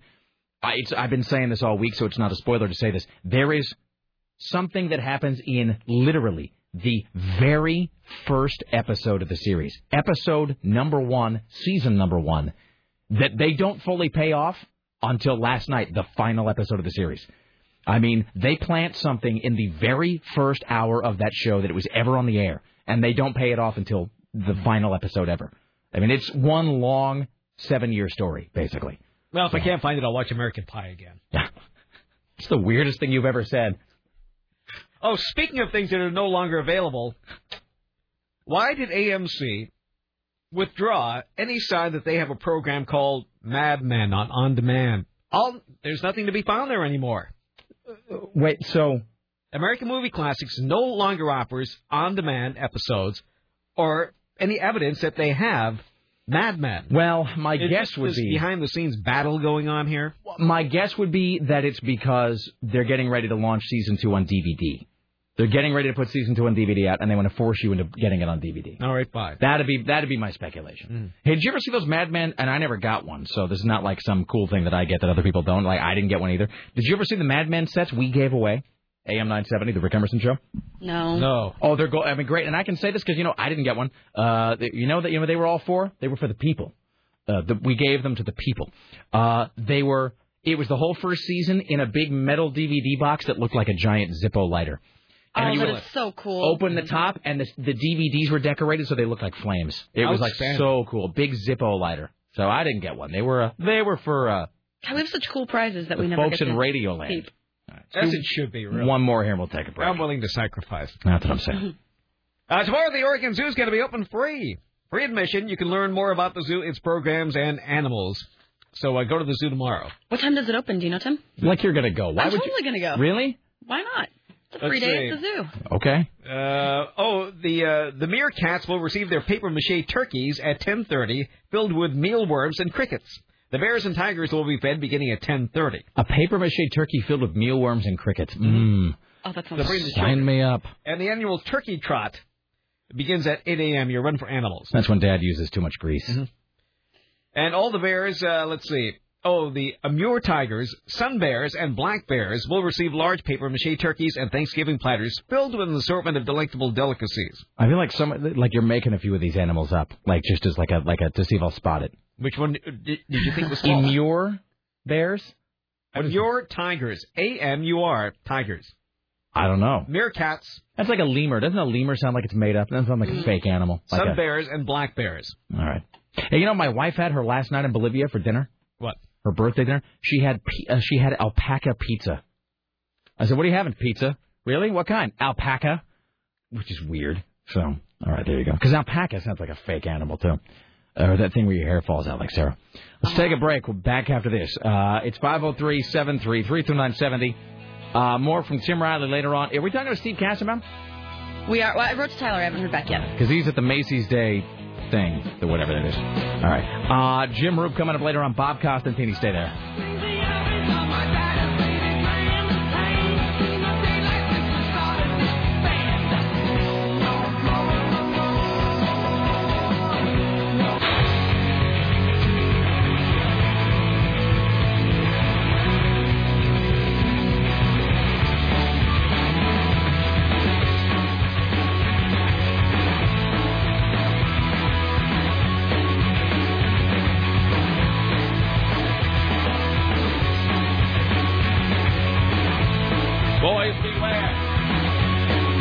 It's the Rick Emerson radio program. It's 503-733-2970. Oh, God. All right. Hey, did you see, good news, did you see that CBS is en route to winning the November sweeps, Tim? I did. With another dominating week in the television ratings, CBS will own the November sweeps for the 8th straight year. That's right. Suck on that, everybody else. Back when they started winning, sweeps months were very important, blah, blah, blah, blah, blah. Anyway. CBS, blah, blah, blah, CBS. And everybody else sucks, apparently. Apparently it's all CBS. Mm-hmm. I guess nobody else has anything. No. Because everything is gone, right? Because Lost, you were just saying, when is Lost back? January 21st. But it's been gone for a long time. I know, Lost has lost me. I'm not even that excited about it. Are you going to watch it when it comes back? Yes. Now, here's the thing. You say that it's, quote, lost you, but I mean, are you just saying that? In other words, when it comes back, are you going to, like, dive right back into it heart and soul? Yes, those abusive bastards. All right. That's how we all were with The Sopranos. Screw The Sopranos. Have taken 3 years off. But then we were all just, like, sucked right back into it. So, let's see. Here's some other stuff. And I don't watch a lot of these shows. And, I'm not saying they're bad shows. It's just there's not enough time to watch everything, regrettably. So 24, I don't really watch that. I know a lot of people do, though. If 24's just been gone forever, when is the last time 24 was even on? Anyone? I don't know. 24? I mean, I know a lot of people who watch it. It seems like a fine show. I just don't have time. There's only so many hours in the day. But it seems like 24 has been gone for, like, it's been at least a year. Didn't Kiefer Sutherland go to jail or something? So, Richie said they had a 2-hour special prequel on Sunday, so I guess they're bringing it back. All right. So there you go. Well, in any event, doesn't matter. Whatever happened to that Matt LeBlanc sitcom that they put on hiatus temporarily? Joey? Yeah. We should totally call and ask when it's coming back. I understand it's on hiatus. Is that like today or next week? Okay, wasn't it on hiatus like 3 years ago? I think so. No, that's right.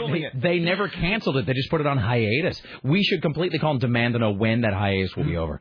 Well, it's like Bill Gates is still considered enrolled at Harvard. Like they won't. Harvard refuses to admit that anybody would ever drop out and not return. So, like, if you look at Bill Gates' status at Harvard, it's like currently enrolled, but, like, on leave. They just can't bring themselves to admit that somebody would say, F it. So bring back the Matt LeBlanc sitcom. Joey, I forgot all about that. Maybe they change the name of it to, like, Friend. Hi, you're on That's Gold. Hi, you're on the Rick Emerson Show. Hello. Is this me? Yes, it is. Hello, sir. Hi there. Hi. I just wanted to call and let you know the fillet of fish was actually created for Catholics. Really? There was an hour-long special on a cable news channel that is not CNN. That detailed the history of the McDonald's Corporation. Well, what channel was this? I don't care. MSNBC. MSNBC, okay. Yeah, it was all about they called it the Big Mac Empire, and they went into the history of Ray Kroc and McDonald's, and apparently one of the original franchisees opened a store in an area that was dominated by Catholics, and he just got no business on the weekend. And he wanted something to make a little money in that market.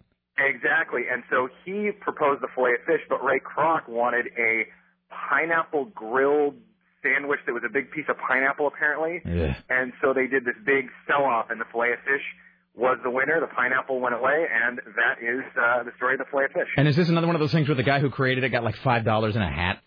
He didn't get anything. He Even better. McDonald's. Excellent. All right. Thank you, sir. Thank you. That's he wonderful. slashed his own throat in shame. I don't believe that's a historically accurate reading of the situation. That's a drastic revision of the text, Tim. So. Well, that's okay. You're about the Frappuccino guy?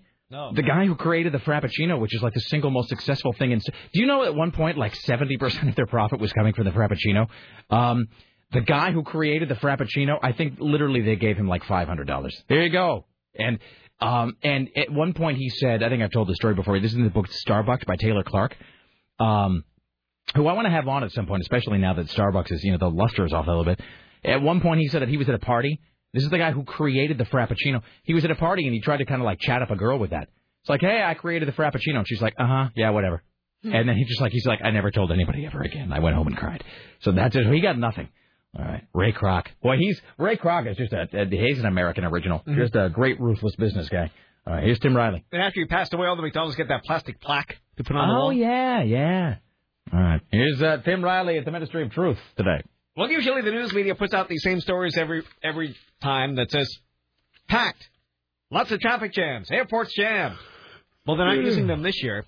Fewer passengers, less people on the road. It's the first time this has been done. Drudge had a picture today. It was like LAX or someplace, which is empty. There's nobody there. Not one person is at LAX. I was listening to the traffic this morning, too, and there's it's dead everywhere. Well, isn't it that they say that it's supposed to be the busiest travel day of the year?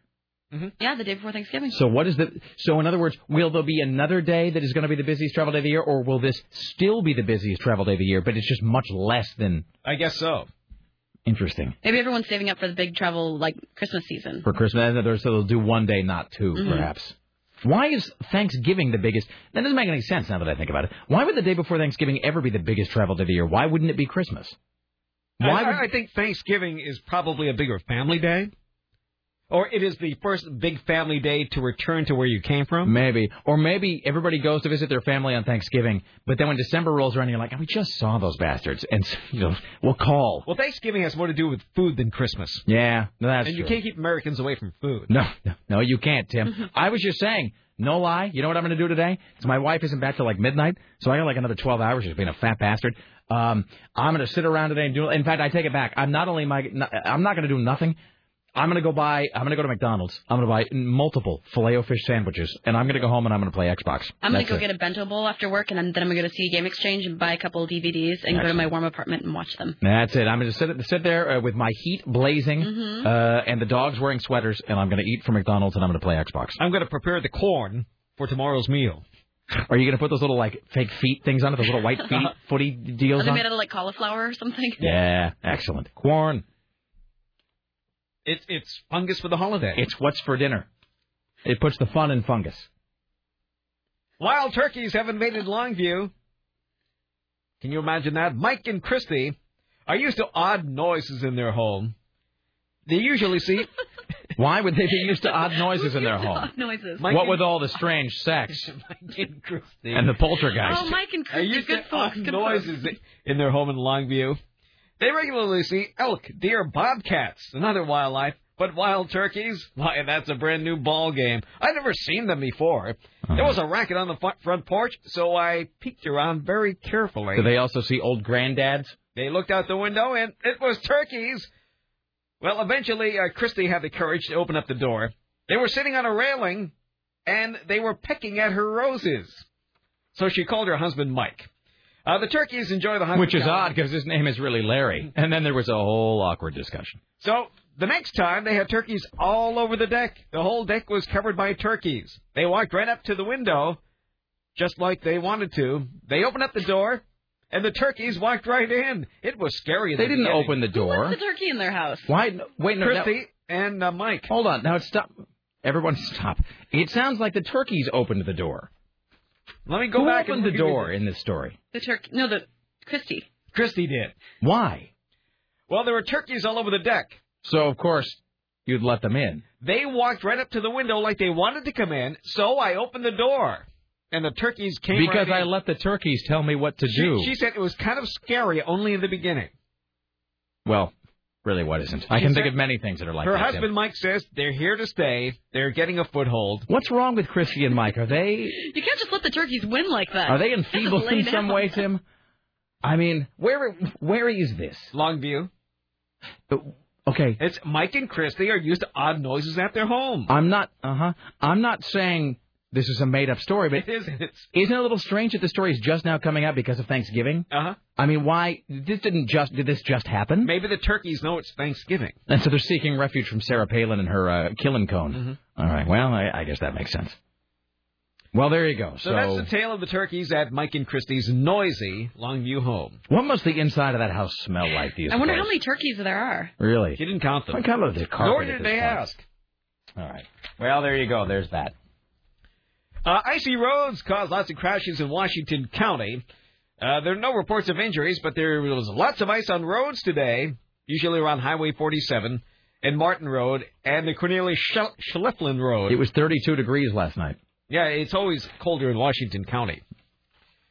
A man who was shot 20 times by Boise police is found in excessive force suit.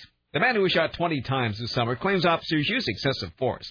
So he's suing for $5 million against the city. I would be more interested to know what kind of incompetent police they're hiring that he's been shot 20 times and still has the wherewithal to file a lawsuit. Mm-hmm. He's suffering permanent injuries, including loss of sight in one eye and kidney failure. I would imagine. He has $1 million in medical bills. But he lived. He lived after being shot 20 times. How is one of his permanent injuries not the fact that he's dead? How could you be shot 20 times by the shot? But I mean, but they hit him though. That's not like, you know. In other words, officers have been cleared of wrongdoing in the issue. But the story doesn't say they fired 20 times and he was hit like a couple. It says he was shot 20. That's 20 bullets hitting your body. Well, it says... Were they all in an ear? He emerged from hiding pointing a soldering gun at the officers. Why would you do that? He didn't have a real gun.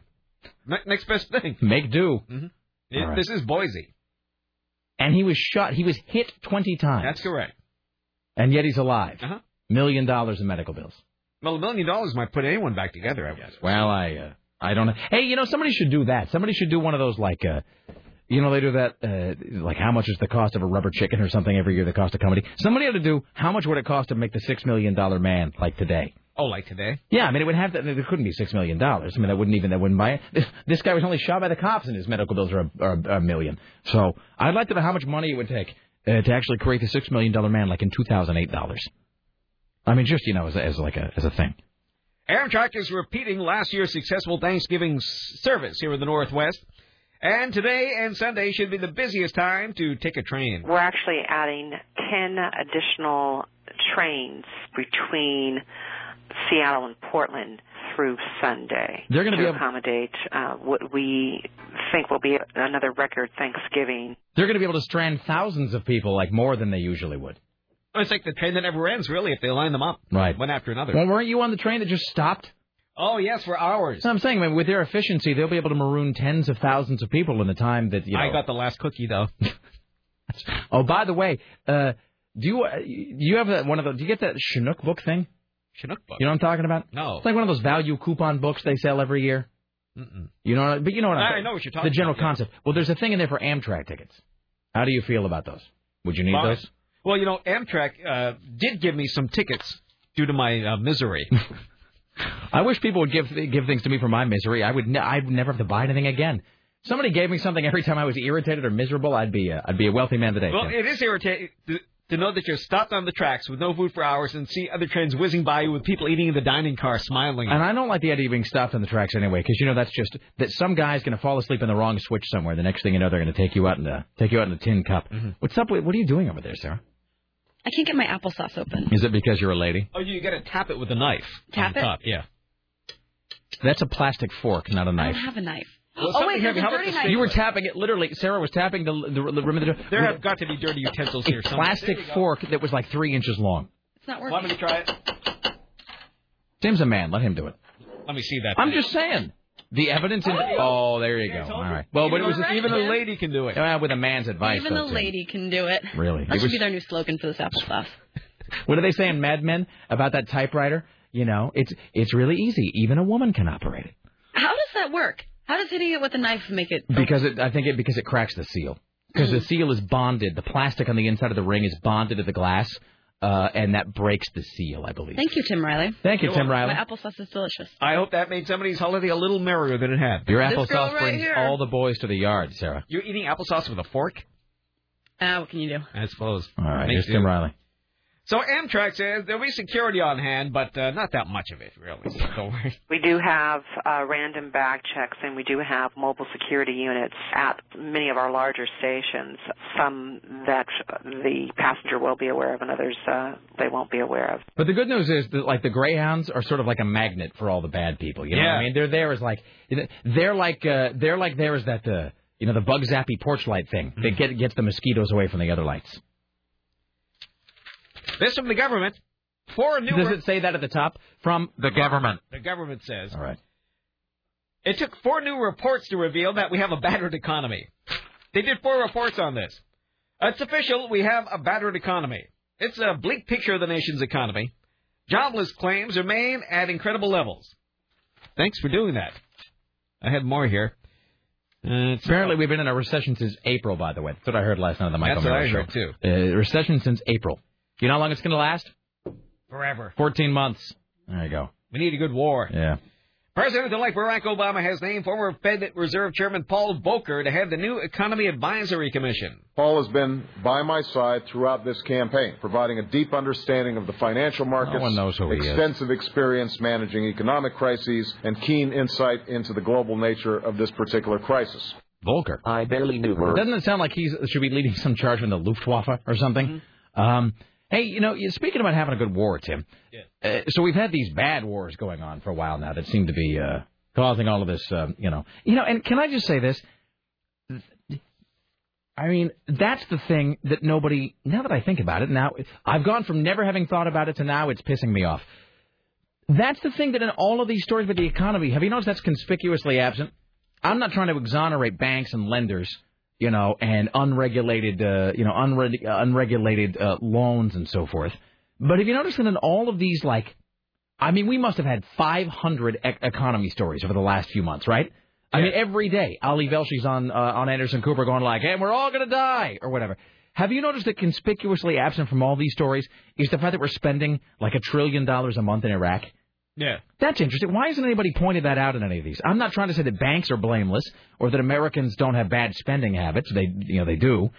Well, but kind of contributed to this? Do you think? Along with the astronomical gas prices that pretty much ruined the economy? You think, Tim, it could have contributed to the fact that how much money have we spent in Iraq by now? Oh. I mean, hold on. I'm going to look it up right now. I'm going to go to Wikipedia, look up Iraq War. I'd like to know exactly how much money we've spent in Iraq on KCMD Portland right now, because now that I think about it, it's not the only factor, but it's a massive factor, and no one ever says it. Like in all of these, they keep wanting to talk about, and the problem here is bubble lending or whatever, and all of that stuff with companies that have got bad paper, bad loans, toxic debts and all that stuff. I mean, that is a huge part of it. Astronomical gas prices that broke everybody. Yeah, but nobody's ever saying, and by the way, we spent $1 trillion on a totally pointless war. And crippled tens of thousands of people were never shown. Well, that's the thing. Well, no, and also this. And when I say pointless war, I mean, I guess I should clarify that. We're not trying to, to in any way diminish or make light of the sacrifice of people. It's just that it was, pointless. It was just for something we didn't need to do. I mean, that's the thing. It was for a thing that didn't need. It was addressing a problem that didn't need to be handled. It was to make a certain number of people feel good. It was to impress Daddy. That's what it was for. We can all say that. It was to impress somebody's daddy.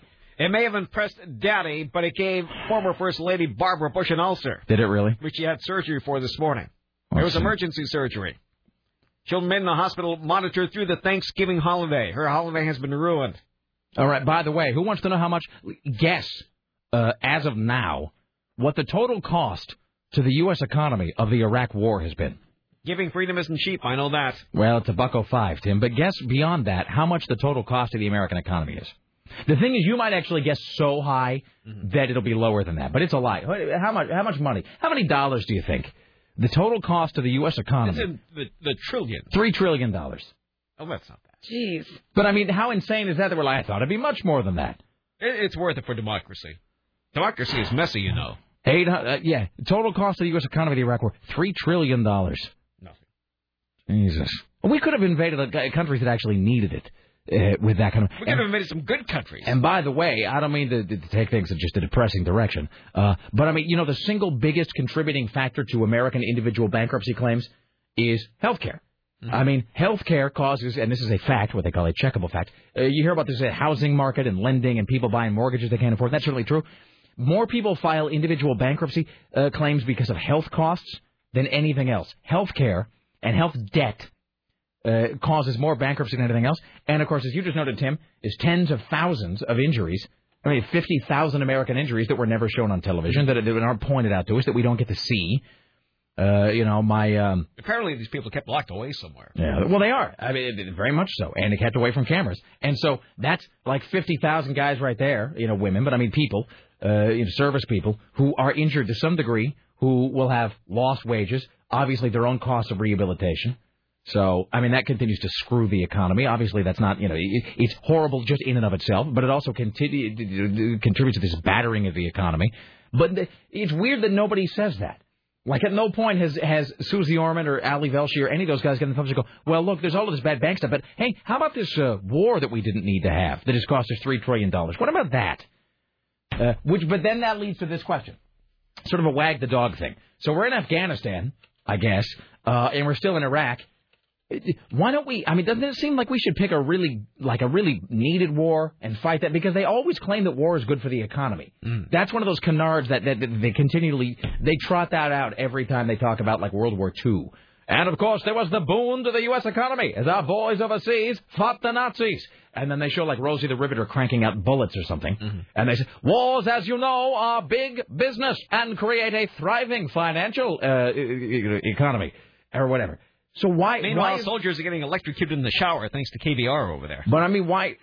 But why is that not happening now? Why is this war not good for the economy? Wars are always good for the economy. And who could we invade that would make it good for the economy? I vote Saudi Arabia, as I always do. But then it seemed like maybe there's somebody who really needs invading. Go over there and get our war on and actually, make some money. Jesus, the whole thing is just ludicrous. Here's Tim Riley. So it looks like Obama is already taking charge of things since the current president isn't doing anything. Obama's holding news conferences. Oh, you know what else I found out? I thought it was very interesting.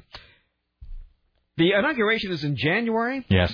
And originally it was in March, but it was moved up to January during the Depression so FDR could hurry up and be in charge and turn things around. Interesting. Yeah. Did you see that they're already, I mean, the tickets and all of that stuff for the inauguration are already just at record levels. I know MTV is doing an inaugural party, which, of course, they never really do.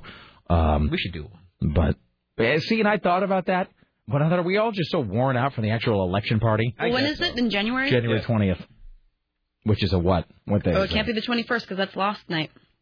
You're such an American.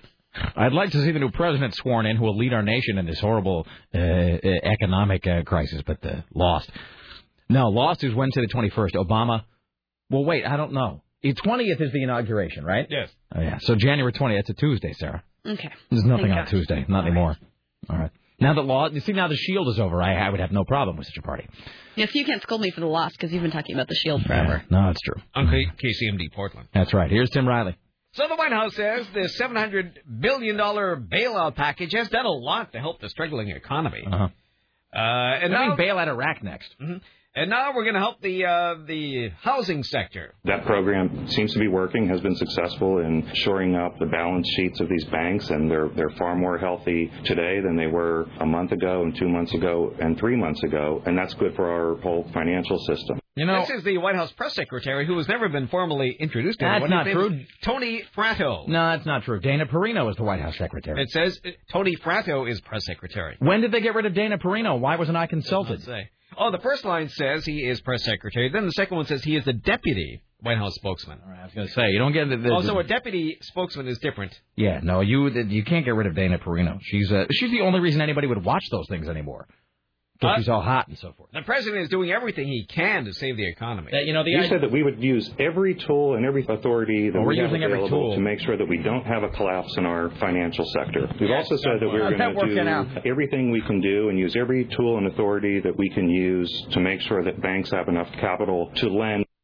Shut it. By the way, $3 trillion, that's $10,000 for every single man, woman, and child in America. So that's what the Iraq war has cost us. Every single person from the age of 1 day up, every single living person in America, that's $10 grand a person. Oh, that's Jesus. Fine. Well, at least it bought me a failing economy. It sure did. And by the way, I know that gas is now back below, it's that $2 or whatever now, which is good. The oil companies are trying to stay in the background as Mr. Obama takes power. Oh, of course. They would have been the first. Somebody suggested the oil companies ought to bail out the car companies. That would be a great idea. I think that should be Obama's first executive. I'm ordering the oil companies to bail out the automakers. Because, I mean, really, they did contribute to this. So, well, never mind. I was just going to say, I've made this point before, but it bears repeating, that all of this is, and this does usually come from the left, this comes from an idiot who is in front of you that also has a Grateful Dead sticker, who talks about, he doesn't want to go to war for oil, when clearly we haven't. Because if we'd gone to war for oil, we just would have taken it, and the oil would have been so much cheaper the entire time we were in Iraq, and it wouldn't have screwed us so badly with fuel prices. So clearly, so let me just say, if you're just some empty-headed liberal, and I'm talking directly to all my wife's friends, just shut it with how we went to war for oil, because that clearly never. And look, and if we did go to war for oil, we're not very good at it because it was sitting over there and we never bothered to take it. So. I mean, the next time we allegedly go to war for oil, I would appreciate it if we would just, actually take the oil while we're there. So, maybe they forgot the barrels. No, it'd be like invading a Sizzler and then ordering out for pizza. It makes no sense at all. It's exactly like that, Tim. Let's see. What are we doing here? Let's see. Hi, you're on the Rick Emerson Show. What's up? Hey. Correct me if I'm wrong, but... You're wrong! I think Mr. Riley said something in a news story a bit there ago about random bag checks, and I just thought that made me feel kind of uncomfortable. That's all. Like you don't want a guy checking your bag without your permission? Well, not randomly, for God's sake. But if he made an appointment with you and maybe bought you dinner beforehand? No, that's possible. Then let's get back to your place for a random bag inspection. Good point. All right. Thank you, sir. Thank you, sir. All right. Well, I did say that. I'm sorry I made people feel uncomfortable. That's okay, Tim. It's what we do. Hi, you're on the Rick Emerson Show. Hello. Good day, Rick Emerson. Hello, hi. I would like to make a small observation that hopefully people would not have not forgotten. I am a graduate of the class of '89, and there on graduation day, one of our teachers was kind of summarizing our lives and whatnot, and said, "Take a look at the price of gas today, and realize the price of gas today, it will never be lower than what you see it today. In fact, you will in your lifetime never see it below $1 again." Then a couple of years later, we had Desert Storm. Mm-hmm. We did all that. And then troops started coming home, and gas at the AM/PM was 91 cents a gallon. I'm just saying. I don't understand. What are you just saying? Well, I'm just saying that the price of gas was high, and the prediction was this that is we like would a guy never goes, see remember, gas go down. This is like when people come up and they go, remember when it was hot? It's cold now. What do you mean? I don't understand. What is the... Well, when Desert Storm ended, yes, gas was 91 cents. Right, I understand that. It came down to 91 cents. I understand what lower means. But I guess my point is, therefore, conclusion can we draw from this? Is it possible that when whatever's going on over that direction now, Iraq / that whole theater now, whatever's going on when the illusion of it being over and people start coming home, will the price of gas go down again to the, I guess, what you would consider to be a reasonable level? Well, gas is already, look, wasn't gas like $3.90 this summer, Tim? Yes. Okay, now it's like $2. And below that in the suburbs. Well, and here's the other thing. For no reason. Like, that's for reasons that no one can explain. Exactly. It went up for no reason. It went down for no reason. Clearly, the decrease in, the lowering of the gas price had nothing to do with the fact that we're at war. Because, again, despite whatever your hippie friend tells you, and I'm not saying you, but I mean anybody out there, despite what your hippie friends tell you, clearly we didn't go to war for oil because we just would have taken it and gas would have been like 50 cents a gallon. So it appears to just have... It appears to be... It spontaneously came down and went way up. It's like a fire in backdraft. It's this thing that oil prices and gas prices appear to be sentient beings that just think on their own. And they just go up and down at their own whim, I think.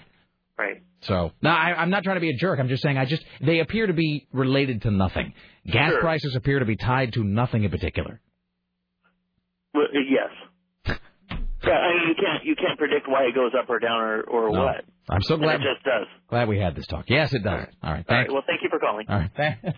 Thanks. I love that guy. All right. Here's Tim Riley. He's a real voice number one.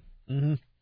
Well, the Butterball Turkey Hotline is gearing up to be used for mobile devices such as cell phones. Now you can get more turkey tips anywhere. He wanted to know if he could inject his turkey with hot sauce.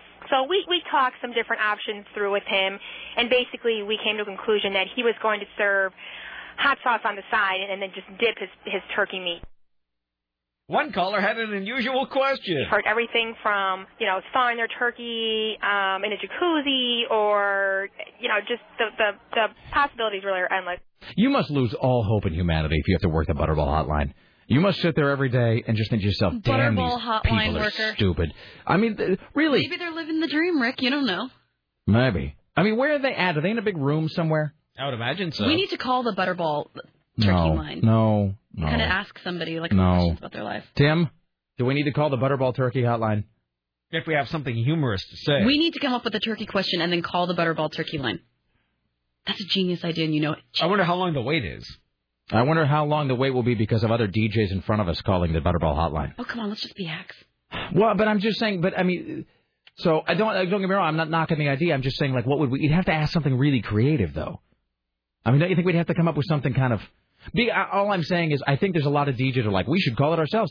But then they just call and they're like, so anyway. So what could we ask that's not like, what could we ask that's not dumb? Anyone? We could actually just ask them like, we could actually just ask them like, do you just... How does one become a Butterball telephone service employee? That's my thing, I guess, is I'm more interested... What do you do the rest of the year? Exactly. My whole thing is, like, what room are they in? Are they in, like, one of those big... like rooms that's just like folding tables. Are they working from home, maybe? If it's like one of those home employments? I think like a phone psychic, maybe. I do it if I can work at home. Dude, you should be a phone psychic. I have been a phone psychic. Have you? I didn't know that. Yeah, I told you that. Really? I must have forgotten about that. When? Oh, it was a long, long time ago. Did you give people bad advice? Yes, I read Gemini, their horoscope out of an Aries book, and I felt terrible after that because I knew I ruined somebody's life. Did they quiz you about like... Because when Lara did it, when she was a phone psychic, they asked her... It's so great that they ask all these questions with a straight face, too. They look at you like one adult to... It's like asking, like, do you know more about goblins or wizards? They were like, so, what is your method for divining the future? Person who was pretending with me that this crap is real so we can police people. Let me look into my crystal ball. No, after they gave it was like a multiple choice. They said, so, Lara... Do you use the I Ching, or perhaps fortune cards, or tea leaves, or... I don't know, what's some other crap people use to tell the future? Crystal ball. A dowsing stick. Crystal ball, dowsing rod, the Bible. So they asked, and Laura, she made up some answer. She's like, I use the I Ching, or whatever. And, which I think just involves flipping a coin, literally, and then, like, letting it land on a page of the I Ching, and then whatever. And then she would just sort of steer people into like the worst possible decisions. Not really. I mean, she was pretty good about it. But you worked from home, right? No, I worked in a boiler room, and I could barely hear the callers because everyone's jacking away next to me. See, so now though they just route it right to your home. I know. I should totally do that. I could do that. The trick was to keep them on the phone for at least 7 minutes, and why 7 minutes?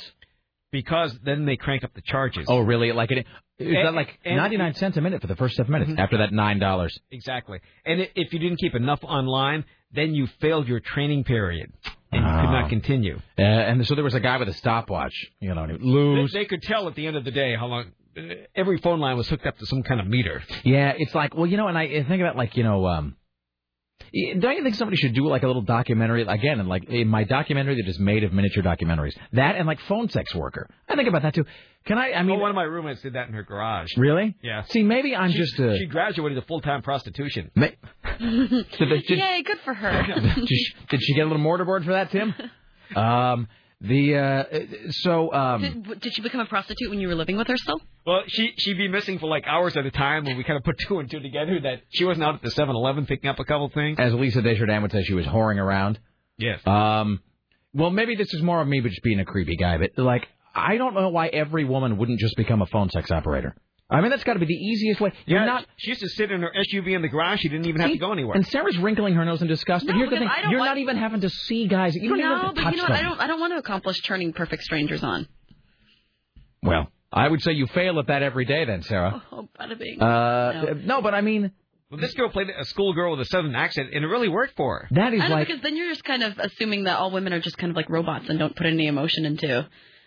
Wait, who? Now you're. Wait, so you think that every woman? This is like you've inadvertently revealed some things. I think I don't even know what you're saying. Wait, so you're saying that every woman should be a phone sex operator? Well, it's like I always joke about if I was a woman, I'd be a stripper. It's just like creepy. Well, so's everything. So are lots of jobs. I'm just saying. I guess my point is this. I'm not saying like do it now. It's like I often joke about stripping. I say if I could strip, I'd do that right now. Like I've told this story before. My younger brother James was going to become a male stripper. He was going to strip for guys because he found out how much money men who strip for men make. And he's got, he's a good-looking guy. He's amazing shape. And he said that the only thing that stopped him is there was no way. You think a tattoo is difficult. He said there's no way he could tell my mom. He's like, my mom would be. He's like, mom would never understand. And he's like, so I just couldn't do it. But he found out how much money they made. And I always joke that if I could strip, if I was a girl, I'd strip because you do it for like 5 years and you're set. If you manage your money right, if you don't become some crack whore. But phone sex is even easier. Do it from home in your boxer shorts. I've had talks with my girlfriends, and there are people, I think there are people in their minds who have the stripper gene, and there are people who don't. Like, I personally can't really identify with people who take off their clothes for a living. And and I've never really had any stripper friends. Right.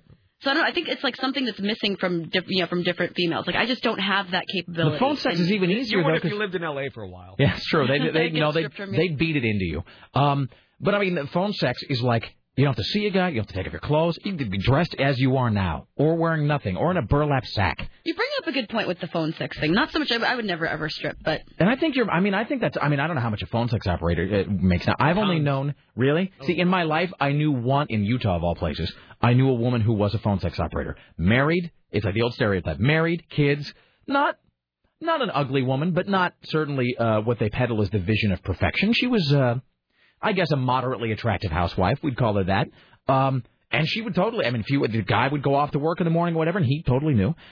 She'd be at home with the kids, and they would, for like 5 hours a day, like between 10 and 3, they would just route calls to her when they came in. And she'd be sitting at home, and I won't use her name, but she used a fake name, and anyway, she'd like, this is Missy. And she would totally talk to these dumb, horny guys, and she would make... she never told me how much I think, but she would make, she put it really good money. And she's like, you know what? She's like, guys think you're doing, let's put it this way. She goes, like, guys think you're doing all kinds of stuff.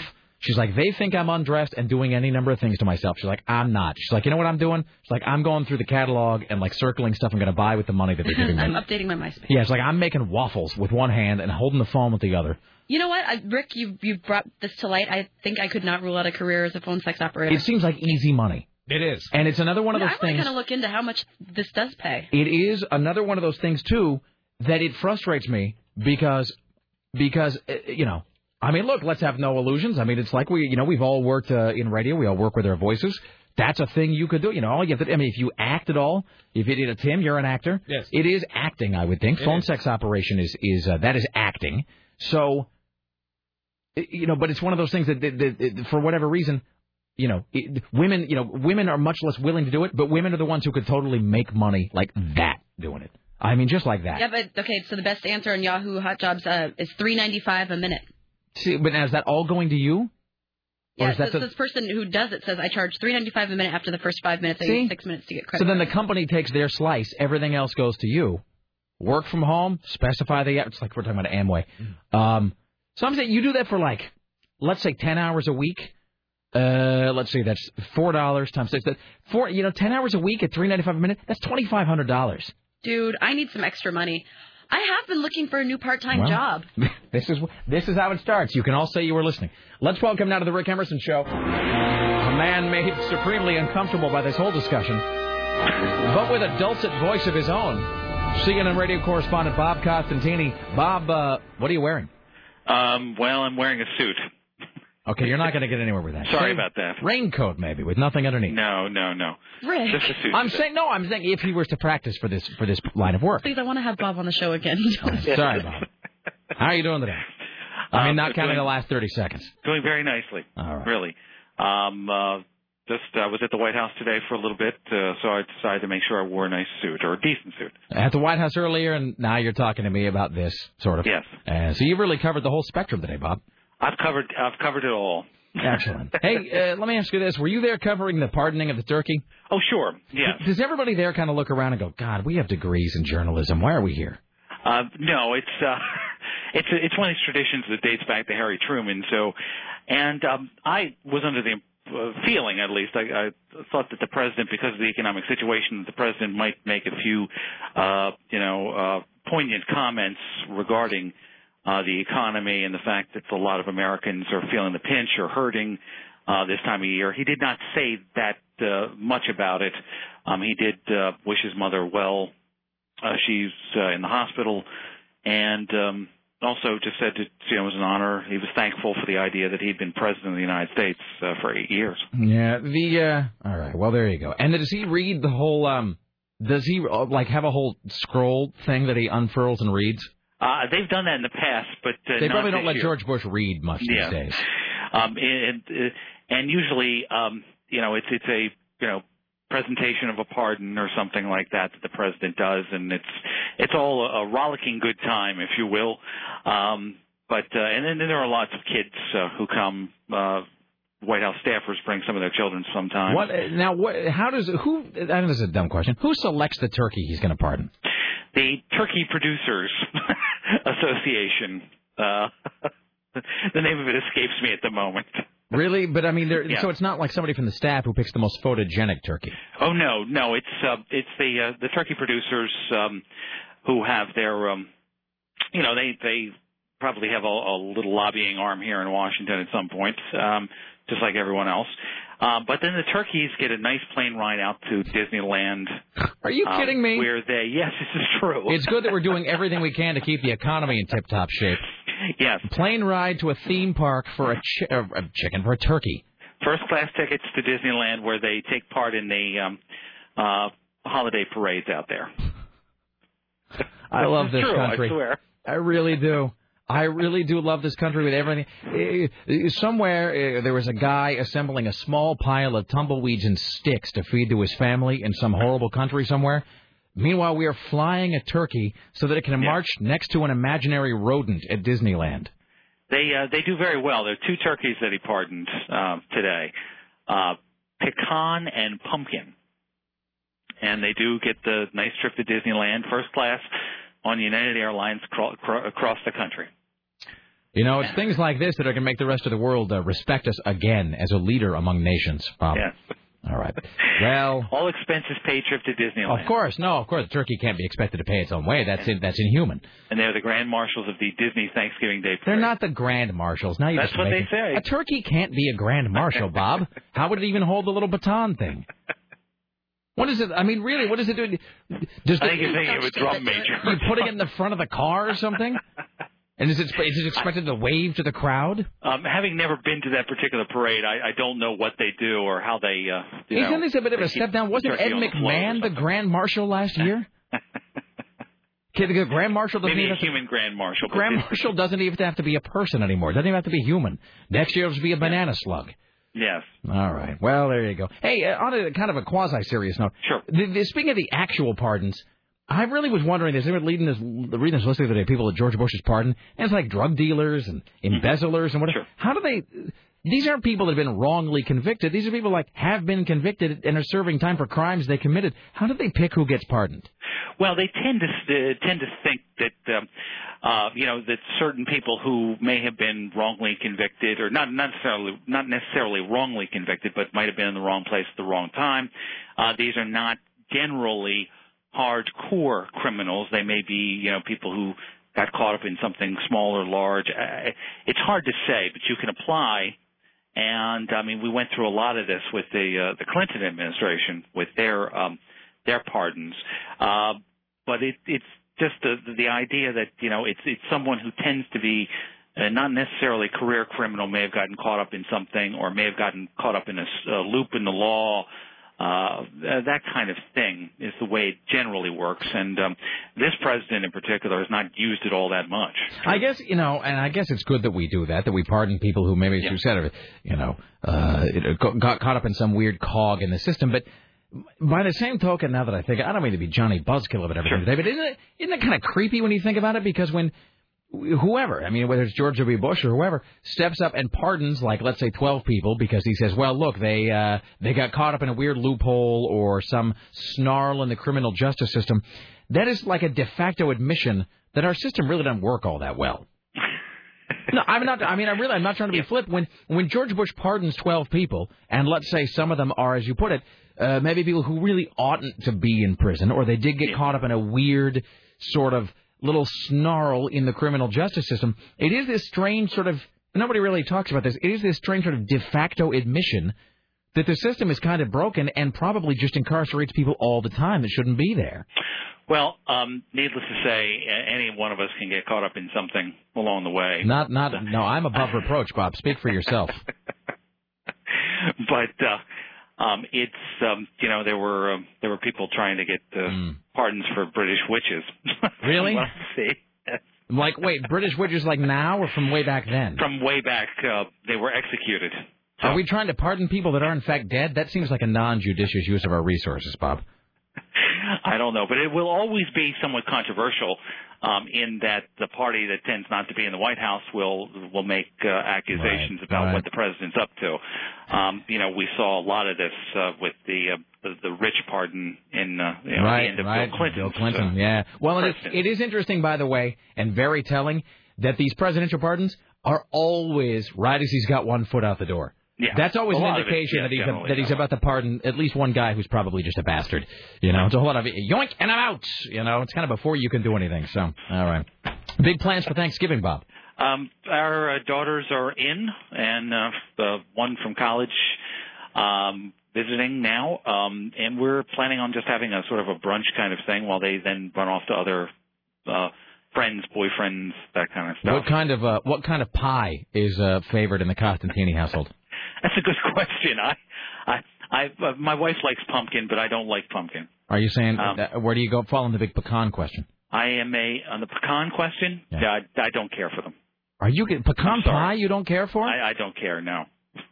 Sorry. I don't even know who you are anymore, Bob. Egg custard is my. Egg custard. You like pecan pie? An egg custard pie? Yeah, not necessarily for Thanksgiving. It's not really a tradition. Tim, you're an American. Have you ever heard of an egg custard pie? I haven't. Maybe a regional delicacy. That's like having a cottage cheese pie, Bob. That doesn't make any sense. A custard pie without coconut. All right. Well, whatever. All right. I guess different strokes. Whatever makes you happy, sir. I guess it's all part of the tapestry of life here in the United States. That's why we have a great country and we can pardon people. and chickens or turkeys, whatever. Turkeys. All right. Well. Well, on that note, mail fraud people. I finally got the list called up here. Someone convicted of mail fraud. There's at least one guy who was like selling heroin or something, I think. So. Yes, stolen motor vehicles. That's great. As somebody who has had his truck stolen 3 times, I'm glad that George W. Bush is pardoning car thieves. Thanks so much. Well, in all seriousness, happy Thanksgiving to you and your family, You Bob. and your family as well. Talk to you soon. Thank you, guys. Take care. There you go. Thanks so much. Oh, by the way, here's another thing we're missing out on because we're going to be gone tomorrow. Andy, the homeschool kid, who had his cinnamon rolls when he came in? I believe I had one. Sarah? I had one as well. Unbelievably good. Mm-hmm. He was going to make us pecan pie from scratch for tomorrow. Now he's able to be like, you're not getting any pie. Sorry, Andy, the homeschool kid. And sorry to me, Rick Emerson. I love pie. Here's Tim Riley. So the question is, why don't people eat turkey all year round? Especially, for people that are looking for, a product that has lower calories and a lower cholesterol level, turkey breast meat without the skin, really fits that bill. If you do squish it, it does have a reaction, or it emits an acid that can cause dermatitis to people. We've heard everything from, thawing their turkey in a jacuzzi or, just the possibilities really are endless. Excellent. All right. Well, there you go. So I didn't listen to the answer. Why don't we eat turkey around, Tim? I wasn't listening either. All right. Excellent. Fantastic. Holiday mode, thy name is us. Well, Stitches and Staples may soon be a thing of the past. Is that a children's television show? Yes, it is. But about accidents? Mm-hmm. I'm Stitches, I'm Staples. And welding may be the wave of the future. A world's first, a team of applied physicists has developed a safe and effective way to close incisions using a laser. A team at Tel Aviv University found a way to maintain laser heat at a specific temperature, so the incision is essentially welded shut. The scientists said this minimizes the risk of infection, scars, and helps speed up the heating process. The development is groundbreaking medical technology, says Professor Abraham Katzor. He said, from the planet Zarknon. It can be used easily by medics on the battlefield as well by plastic surgeons and other surgical specialists. Why do they call it plastic surgery? Because it's plastic. That's a non-answer and incorrect. That's probably true. Try again. Does anybody know why they call it plastic surgery? No. I don't really care. Maybe originally it was plastic. Maybe. Okay, now What's that might... Michael Jackson made out of? That might... I don't know. I would imagine just sticks at this point and dirt. Don't call about it. I don't care that much. All right, let's do one more, and then we'll take a break. We'll come back. When are we talking to Steve Castellman? Do we know? Yes. 1:30? Yes. Ish? Oh, well, we should break then. Yeah. Now is then. Then is the new now. Okay. All right, we're going to break. Steve Castellman for the Macy's Day Parade after this. Later, we got to play our Tony Bennett interview. Keep forgetting about that. Tony Bennett, Aaron Duran, Top 5, and more. Stay there. It's the Rick Emerson radio program. Don't go anywhere.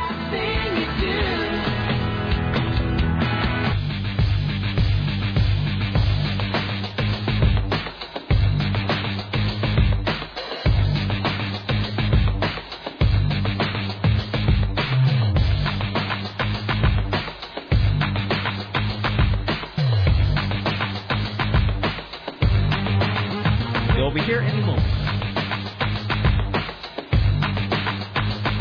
Really, no lie. Sorry, we got distracted. We were talking about Nickelback. I swear to God, we were in the hallway talking about Nickelback. That's why we were late back into the studio here. All right. Why, hello. It's the Rick Emerson radio program. Thank you for coming along. It's 503-733-2970. Still to come today, play back our interview with Tony Bennett that I taped this morning. Let's see, what else? It's going to sound taped, too. It's not going to sound live. I'm not going to try to pass it off as... That's Tony Bennett. That's totally. And he was, nothing groundbreaking. He was cool, though. And then you realize, here's the thing about Tony Bennett. The thing I didn't... Can I just tell you this? I don't think I... Oh, we got Steve Castellman to get to. I will say this one thing. So, pardon me. When we were getting this interview booked with Tony Bennett, and Susan Reynolds was the one who kind of lined that up for us. So thanks to, I don't think she's listening, she's out of town, but so Susan Reynolds took the Tony Bennett thing up, and they send the pre-interview packet where it's like, here's the new record, because they want you to plug his new album. So like, here's the new record, and here's a brief bio, and here's the call information. And it actually said on the Tony Bennett interview packet they sent us, it said 3 different times in huge bold letters. I wish I brought it with me to actually read it word for word, but it said, let's see. Please keep this a respectful interview. And then it says, Mr. Bennett has no tolerance for crazy DJ shenanigans. That's actually the phrase they used. Mr. Bennett has no tolerance for crazy DJ shenanigans. Awesome. So it was 3 times. And they made it very clear to if you start screwing with him, the interview's over. He will hang up. He's Tony Bennett. He has no time for you. All right. Let's welcome now to the Rick... I'm sorry, I was shenanigan-free. Let's welcome now to the Rick Emerson Show from New York City, CNN radio correspondent Steve Castellman. Hello, sir. Hey, Rick. You can also say he has no time for any cockamamie balloons at a Thanksgiving Day parade. You got to pull out those words that, only somebody from his era would use. Cockamamie. Cockamamie really is Cockamamie is a good word. It really is. Or what did they used to say in Mad Magazine? For Schlurgener. Or whatever. Whatever the hell that word is. Hey, so where are you at right now? I am at where the Thanksgiving Day Parade, Macy's Parade, starts every year outside the Museum of Natural History on Central Park West by Central Park. And there are thousands and thousands of parents and children circling the building and watching as they blow up the balloons for the Thanksgiving Day Parade. And so what is the temperature like there right now? Actually, not too bad. We're in the mid-40s, and that's what we're looking at tomorrow. We're looking at a high in the mid to upper 40s. So it won't be too bad. No rain. It's a little cloudy right now, but we don't think it's going to rain tomorrow. So an average year, weather-wise. Here's the thing I wonder sometimes about the Macy's Day thing. So you got how many balloons are there? How many of them are there? Well, there's dozens because we have the large ones, and then we have the smaller balloons that they call falloons. They're smaller, and the falloon is a combination of a balloon and a float. So it's got a motorized mechanism with wheels, beneath it, making it go down Central Park West and Broadway, but it's filled with helium. So here's the thing I wonder, is you watch the Macy's Day Parade, and occasionally you'll see a balloon for a thing that nobody cares about anymore, like the Garfield balloon or something. And so my deal is, if you have some exciting new property and you want a balloon of it in the parade, do you basically have to wait for some other character to die or fall out of favor or something to get a slot? Well, no, they do rotate in some of the older balloons, some of the favorites. They'll keep it in the parade for a while and then give him a break and bring in another one that hasn't been in for a while. But then also, companies obviously pay to be in the parade. So there are some balloons that are new every year. And for instance, you see the Energizer Bunny. He's in the parade. Buzz Lightyear is in the parade this year. So that's that's a very popular balloon, but obviously the company, that made the movie Buzz Lightyear, did not just all of a sudden get lucky and they said, hey, we're going to have a Buzz Lightyear balloon in the parade. They pay for that honor. But it's, that's how it works. It's an extremely expensive undertaking. This is one of the largest events that takes place in New York City every year, and Macy's goes all out. There's two things that Macy's does here in New York that really makes it unique here. The parade that the entire country watches, and then they do the 4th of July fireworks over the East River.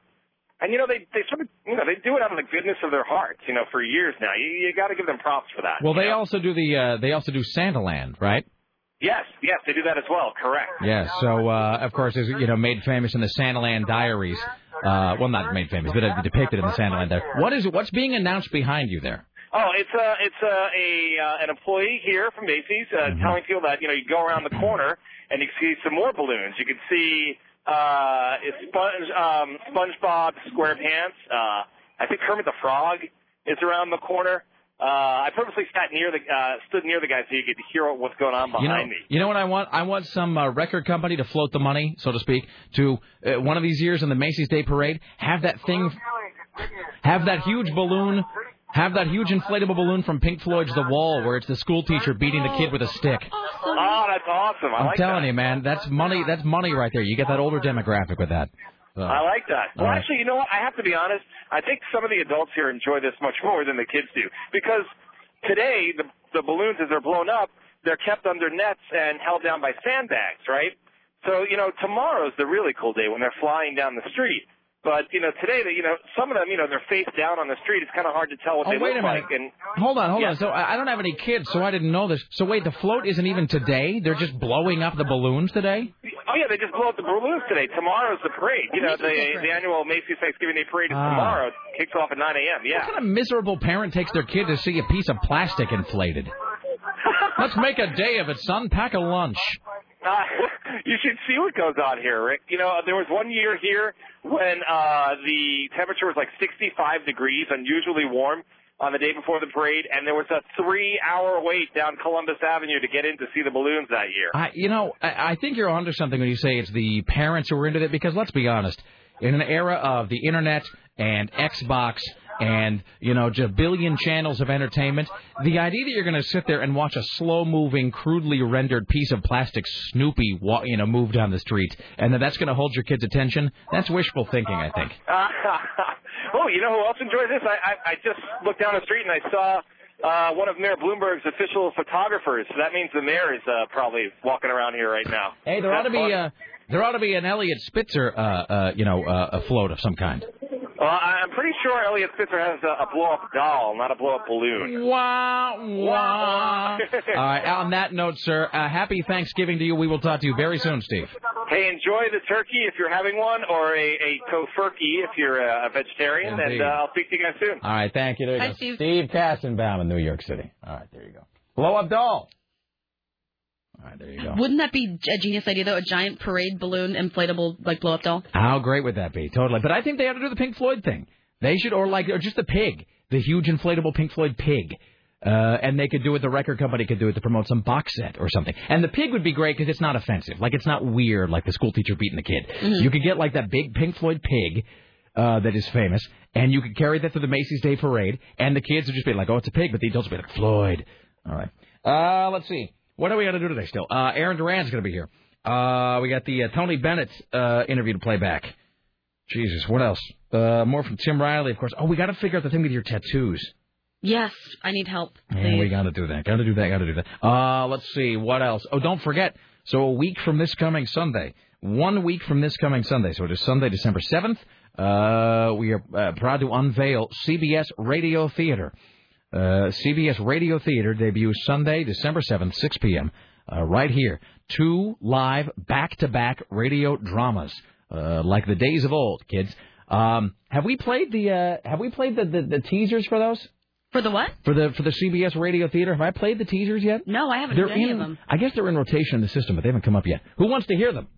I do. I do. All right. And, Tim, if I can, just a little bit of... Well, I should be talking to you about this off the air. At some point, Tim, I might prevail upon you to record a couple of things. in advance for this, if you don't mind too terribly much. Well, I suppose it'll be right up your alley. It's exactly the kind of thing that'll work well for you. I like Ellie's. All right. And cheese. Not cheese, though, so much. All right, let's see. Okay, I'm going to play these. This is coming Sunday, December 6th. Or, I'm sorry, Sunday, December 7th. Pearl Harbor Day, I believe. Sunday, December 7th, 6 p.m., immediately preceding Musicology. It's called CBS Radio Theater. That's sort of the overall. But within that, there's 2 back-to-back radio dramas, an episode each of 2 radio dramas. And one of them is retro, sort of set in an earlier time. One of them takes place now, but they're both written from scratch. Written by Aaron Duran and directed by our good friend Jason Crump. And then I know there's been a lot of other, like Fat Boy has pitched in with that, a lot of help there. Our good friend Kristen from Accounting is going to be providing some music for this. I was there when there was the meeting of the minds at Diana and Aaron's wedding. It's going to be pretty badass. A lot of voice talent from inside the building is going to be working on this. So there's 2 back-to-back episodes of radio drama. One is called AZ. And one is called The Crimson Mist. So I'm going to play both of these here. I don't even know which ones are which, so I'm going to play these in no particular order. So these are the teasers that are playing. When there is no more room in hell, the dead will walk through Portland. AZ is coming. CBS Radio Theater debuts Sunday, December 7th at 6 p.m. Only on AM 970, The Talker. How cool is that? Sounds very foreboding. It is. It's going to be badass. Have I given the description of what it is? No. We got full promos that are going to show next week. I might screw it. It's there for a holiday. So the 2 dramas are, one is called AZ, and that's this one. And it takes place in... It's the zombie one, right? Yes. AZ stands for After Zombies, and it takes place in current, contemporary, modern-day Portland, now, in Portland, Oregon. But it is... Southeast?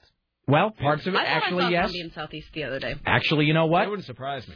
I shouldn't give this away, but I won't give it away. But I will say that actually this debut episode of AZ, and then we're going to pick it up, in the new year. We'll pick up a more regular broadcast schedule. But this debut episode of AZ, which is part of CBS Radio Theater, and again, everything going to be performed live in the studio. All the acting live, sound effects will either be created or played live. Kristen Holovny is doing the music for that, so it's all very exciting. But I will say that there is a sequence that takes place, I'll put it this way, Sarah, in this premiere episode of AZ, which, again, the great thing about it is, the great gimmick, and I can't take credit for this, it's all Aaron and Jason, that it takes place in modern-day contemporary Portland, just the Portland we know and love, but, again, it's once the zombie uprising has happened. There is a scene, a long sequence that takes place at, it takes place somewhere that you... spend, I would say, a good amount of time. You know what's funny is when I was heading up to one of the places that I spend a good lot of time at, Kelsey and I, it was late at night and we were riding our bikes up and it was really foggy outside and there were absolutely no people outside. Right. And all of a sudden we just keep seeing cop cars and we see these weird people shuffling in the corners like, oh my God. Zombies. Seriously. For a second there, we're like, the zombie apocalypse is happening. No. And then we started talking about where we were going to go. I'll write down, actually, so you know. There's a little bit of a, let's see. Hold on. I'm just going to write this down for Sarah and then I'll play the rest of these. It's probably not a place you're thinking of. It takes right there. Okay. I do spend a lot of time there. So it's that location, and that is in Southeast Portland. I'm actually going there today. Really? Yeah. So there you go. And there's a whole nerve-wracking sequence that takes place. I'm going to play that one more time. When there is no more room in hell, the dead will walk through Portland. AZ is coming. CBS Radio Theater debuts Sunday, December 7th at 6 p.m. Only on AM 970, The Talker. That's fantastic. All right, so that's the first one. I think the second one is either the generic tease or it's the tease for the second play. Second drama, let's see. From the crackling dial, directly into your imagination, the golden age of broadcast begins again. CBS Radio Theater, coming Sunday, December 7th at 6 p.m., only on AM 970, The Talker. So that's the new one. Awesome. That's the generic one. And then, okay, so there's AZ is the first of them. The second one is called The Crimson Mist, and it is a old-school style superhero drama. It takes place in Portland, Oregon in 1943. So the first one, AZ, takes place in modern-day Portland. The Crimson Mist is an old-school, old-fashioned, sort of primary colors, you might call it, superhero drama that takes place in 1943 Portland. Will there be a theme every time he changes into his costume? There are going to be musical themes, musical stings. But it is kind of in the style of The Shadow, you know. It is the totally, exactly. And what was the other one that Jason was telling me? The Shadow and I don't know, Dash Danger or something. One of those old, like, who can stand up against the evil menace? Only one man can protect the city. That's the Crimson Mist. Here's the tease for that. In 1943, America was at war. Evil seemed omnipresent, and only one man could make our city safe. The thrilling adventures of the Crimson Mist. CBS Radio Theater debuts Sunday, December 7th at 6 p.m. Only on AM 970, The Talker. So he sprays something crimson onto himself? I'm not going to reveal it, Tim. Right. I can't give away the Crimson Mist's secrets. So I've read them both. Not to give Aaron another ulcer by raising the stakes even further. I'll tell you this. I read the script for AZ, which is great. Knew it would be. And then he gave me the script. He sent me. He's like, here's the script for the Crimson Mist. I think the first episode, I forget what it's called, but it's like the Crimson Mist in The Secret of the blah blah blah blah blah. I go to get my hair cut, and I'm sitting there at Bishop's. I get my hair cut, and I did something I never do. First of all, they make me take off my glasses, because I got to cut around the whatever, the edge of my hair or something. But if they take off the glasses, I actually sat there while getting my hair cut, and I asked her, and I'm like, will it bother you if I read? And my vision is terrible, but I actually held the script for the Crimson Mist like an inch away from my face and squinted and actually read the entire thing through a blurry haze while getting my hair cut because it was so good. Because I didn't want to stop. It was too good. I want to put it down. So anyway, that debuts Sunday, December 7th, 6 p.m. Right here on this fine CBS radio station. What? Maybe, I'm sorry, I was trying to...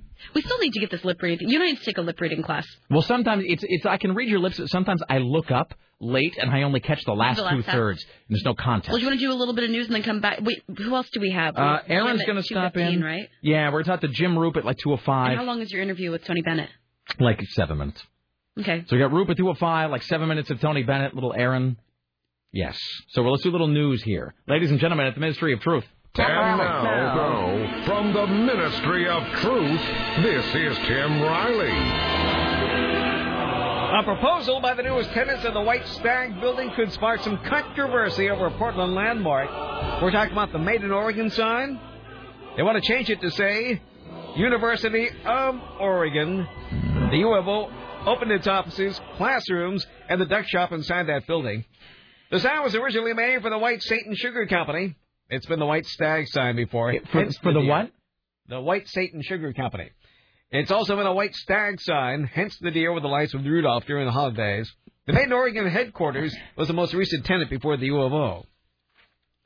Imagine a 51-year-old woman dressed up wearing high heels, ranting at the top of her lungs as she climbs into a high school dumpster.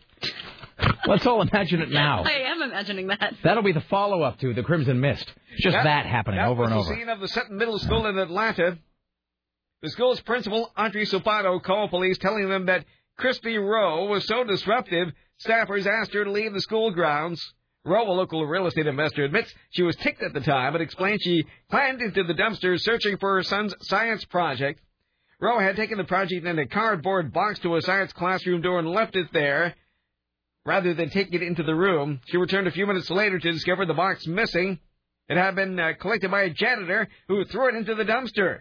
Rowe caught up with the custodian at the dumpster, ordered him to retrieve the box, who refused to do so. What's in the box? Telling police he saw this wide-eyed, ranting stranger. She jumped right in like an Olympic gymnast. Adding insult to injury, Rose said she never did find that project. Only a pedestal that it had been glued to, and her son. She claims her son doesn't even care. All he cares about is video games. He does get full credit for the project, and his high-profile mom has not been arrested. The story is such a long and winding road. I don't even know where we ended up here. 2 paragraphs long. All right. So, Sarah, do you want to... we'll do a few more stories here, but do you want to do the Bennett thing later or before the break? Gosh, I hit my microphone button. It's only like an on and an off. That's it. Sweet Lord. Break and then Bennett. All right, okay. Hi, you're on the Rick Emerson Show. Hello. Is this me? Yes, it is, sir. Hello. Hey, I was just wondering if you're going to do a podcast of those radio plays you're doing. Yes, they will be streamed, and they will also be archived online, yes. Awesome, thanks. All right, thank you. All right, here's Tim Riley. Howard Dean has confirmed he will step down as chairman of the Democratic National Committee, but remains tight-lipped on work for President-elect Barack Obama. There are a lot of things he'll pursue for Americans, quote, whether it be in or out of the administration. He adds, One thing you don't talk about in Washington, if you're smart, is transition. Dean said it's a good time to leave and for Obama to lead the Democratic Party. Dean also said, now we have a party that can win. And win back the old Confederacy. Okay. Did he really say that? Uh-huh. Okay. Meanwhile, White House Hanukkah party invitation with a picture of a Christmas tree isn't getting a warm reception. Really? From the White House? Yeah. The New York Post Oy reports vey. the invitation for President Bush and the First Lady request the pleasure of your company at a Hanukkah reception under the image of a Christmas tree. That's great. Well, The Jewish community calls it absolutely bizarre. Yeah, it's not even. I can't speak for the whole Jewish community, Tim. I would say that it's not even really offensive so much as it is just weird. Mm-hmm. Although I think, wasn't it Susan who said that she continually tried to get her mom to like it? No, Mom, it's a Hanukkah shrub. Mm-hmm. Come on. Hanukkah bush. Yeah. Well, it's like, and look, not to knock anybody's whatever, but, I grew up down the street from some Jehovah's Witnesses kids. Boy, they just seem miserable all the time. Yeah, they don't have to have Christmas. No, they don't. Or they're not allowed to have No, Christmas. They couldn't have Christmas. They couldn't have. Birthdays. I don't think they could do birthdays either. Just a grim, drab, humorless, lifeless, joyless existence those kids seem to have. Mm-hmm. So No, it is true. No, yeah. Apple is holding a one-day sale. Apple is having a sale, yes, on Black Friday, which is this Friday. They'll offer discounts up to 50%. It's not clear if the iPhone is one of the items that will be discounted, but iPod, digital media players, and accessories will be reduced up to 15%. Why is it called Black Friday? I don't know. It's a day after Thanksgiving and the traditional day to kick off the holiday shopping. But, now that I think about it, that then doesn't make any sense. No, it doesn't. Isn't Black Friday... isn't it? Don't they always use the black descriptor when I sound like you know what it is? I sound like that scene in Malcolm X where the guy's showing him the definition of like black and white and how it's like the man's way to keep down the other man's way to keep down the brother man. Mm-hmm. But when they say Black Friday, isn't like the day the Wall Street thing? There was that Black Monday where the market crashed, and then there was a Black Tuesday, which is when the market crashed again. So this is Black Friday, but it's a day when everybody's spending money. Mm-hmm. I don't think it's going to happen this year. That seems like an inconsistent use of color. It seems like it should be Green Friday. Mm-hmm. I'm just saying. All right, well, whatever. Clearly, I'm the only one who cares. Let's move on. We'll do one more and then we'll break. Natalie and Jennifer Campbell tend to do things together. Not that do they, Tim? Mm-hmm. Oh, wait, how old are they? 22. Oh, do they, Tim? They've been doing things together for many years. Not that they're overly concerned about school bills, but through sheer fate, emphasize the sheer, they found a way to pay off their student loans to the University of Northern Colorado. Is it a sexy way? They took off their clothes. Really? It is a sexy way. Hooray. Hot dog. They're identical twins. They'll appear in they'll appear as Mrs. December in next month's issue of Playboy. Identical twins in Playboy. Good for you, Hugh Hefner. The 22-year-olds say the issue, which hits newsstands Friday, Black Friday, will be an instant hit, where the twins have lived since they've been 2. I don't know if it's true, but I heard that the magazine was sold out. The twins have been living in Southern California now, taking a year-long break from UNC. All it takes is women to move to Southern California, and they do all this stuff. They are seniors now, and they spoke by telephone. The sisters say they enjoy the birthday suit baptism by fire. We were so nervous. We never modeled before. But then we held each other for comfort, and it all turned out jumping fine. into nude modeling. But they made us feel comfortable, and they're so professional about everything. Does it say with their parents? Do Mr. and Mrs. Nude Twins have anything to say? I'm looking here.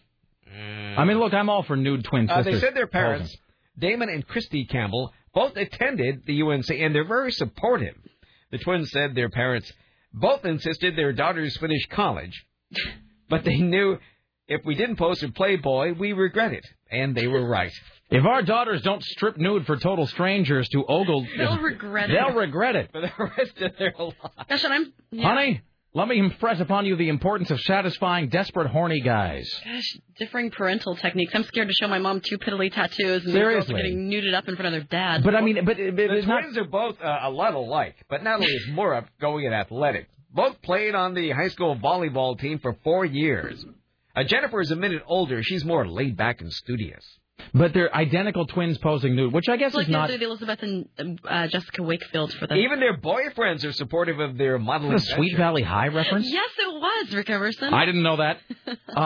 That's actually... Here's the thing. I will say this. See, it's too bad we're talking about this now. I got like hours and hours of stuff I could say about Playboy. But I'll just say this one thing. I don't think that's a first, though, because like a lot of dudes, my grandfather had all these like Playboy magazines, and even though he and my grandmother had split up, she'd never bothered to like clean out the basement.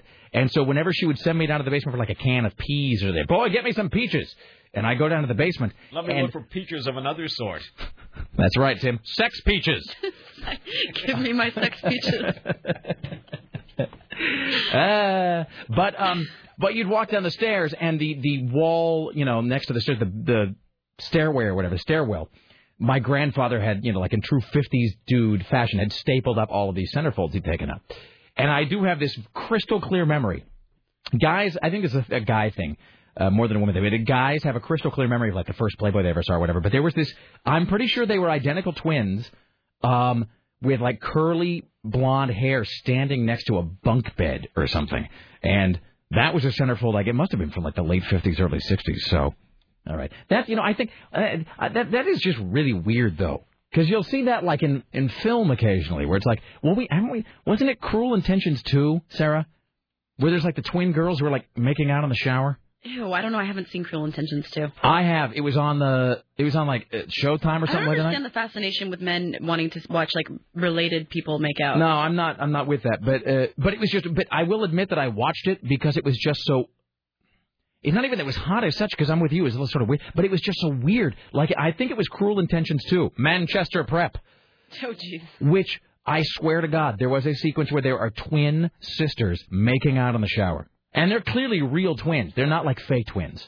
And you got to wonder, like, how much money.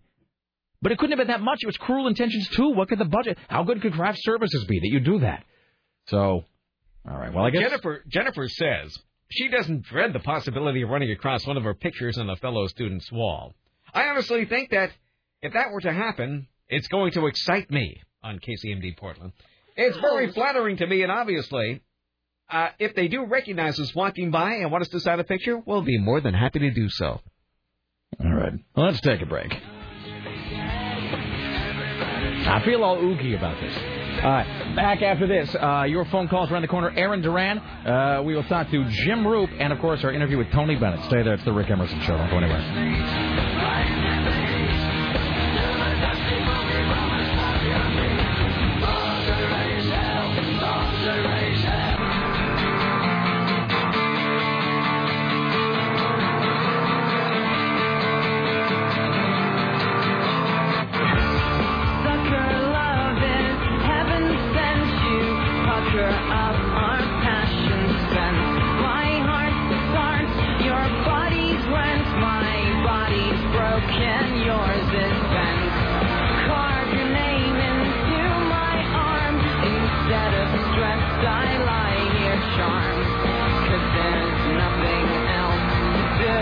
This sounds like that Send Me an Angel song, kind of, by Real Life. It does, kind of.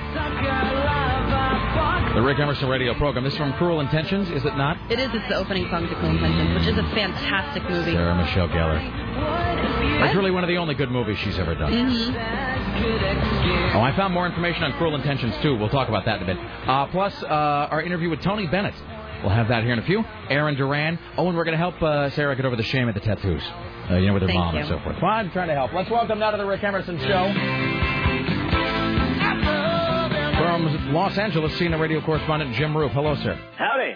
All right. So, let's get right to it. So there's a verdict in this MySpace thing, but it's pretty minor, right? Well, I don't know if I'd call it minor. Well, what is it? Maybe I've only heard bits and pieces. We had a headline earlier, but I knew you were going to be talking about it. So Lori Drew, who was the woman in this MySpace thing, where she pretended to be a boy and then befriended and then kind of crushed this poor girl who then hung herself. So I mean, everybody knows the story by now. What is the resolution? What are the facts here? Well, the jury deadlocked on the major conspiracy count. So the judge considered that or declared that a mistrial, right? Which means she could be retried on that. Oh, excellent. What they did do, they did not find her guilty on the other three felonies, counts 2, 3, and 4. But what they did was find her guilty to misdemeanor federal charges. And all that does is reduce the sentence, the maximum sentence. Instead of 5 years per count, it's 1 year per count, $100,000 fine per count. So she was convicted, but she wasn't convicted with the federal charges as much as she was convicted with misdemeanor charges. So I'm sorry, felony as opposed with misdemeanor. So what is she? So what is she facing here? I mean, what is the upshot of this in terms of what she's she could be? facing up to 3 years in prison, $300,000 fine. 3 years in prison, $300,000 fine, which seems, I would say, a little bit on the light side. Considering the result of her prank? Considering there's a 13-year-old girl who's going to stay 13 forever, I would say that seems a little bit like in wrist-slapping territory to me. Yeah, but you know what? The jury had a lot to grapple with, and I think they did the best they could with what they had because, I mean, it was the former assistant who admitted to set up the profile, and Lori Drew didn't see the terms, the agreement that you can't set up a fake profile. And I think what they thought was, okay, maybe she wasn't too hands-on, but she's 49 years old and has to know that's a wrong thing to do. So I think they found her guilty with what they could, hoping that it was just enough that the judge wouldn't throw it out because he still has to rule yet on that motion to dismiss that was filed by the defense on Friday. Well, and so, okay, here's another question. I'm throwing a lot at you here, but so who else was involved with this on some level that has not been, with it? Lori Drew's daughter, Sarah, right, and the assistant, Grills, Ashley Grills. All right. It was those three. And she was, I thought, and I think I mentioned this yesterday, that if any count they wouldn't find her guilty on would be the conspiracy because there are no other people charged in the conspiracy, and you got to have more than one. So that's probably where they got goofed up there. But it's the other charges, accessing computer without authorization with the intent to inflict emotional distress or whatever that verbiage is. Right. I think they found the misdemeanor as opposed to the felony, so that it would stick. At least that's what I'm guessing. I haven't been able to speak to any jurors. All right. Well, I mean, obviously this is going to be one of those things that unfolds, and it remains to be seen, I guess, if she's going to be retried on some of the stuff, or there's going to be the civil suit about some of these things. And yeah, it doesn't sound that way from talking with or listening to Tina Meyer, who is the young girl's mother. It sounds like she's moving on, and she goes out and speaks against cyberbullying and tries to do good in her daughter's name, I guess. Right. But I don't know that there might be, but I don't know. I definitely would. I will tell you this, and again, I'm just saying this because I believe it's a fact. This is my observation. I do think that probably for the rest of her life, wherever she goes, whatever she does, I would say there's going to be any number of folks on the net who track that woman and her family for the rest of their lives and make sure that wherever they move, people know who they are and who is living next door. Oh, you're probably right. I mean, that's, and I'm not saying she is this, but it's going to be like one of those things where when a sex offender moves in, there's folks who make sure that everybody knows who just moved in down the street.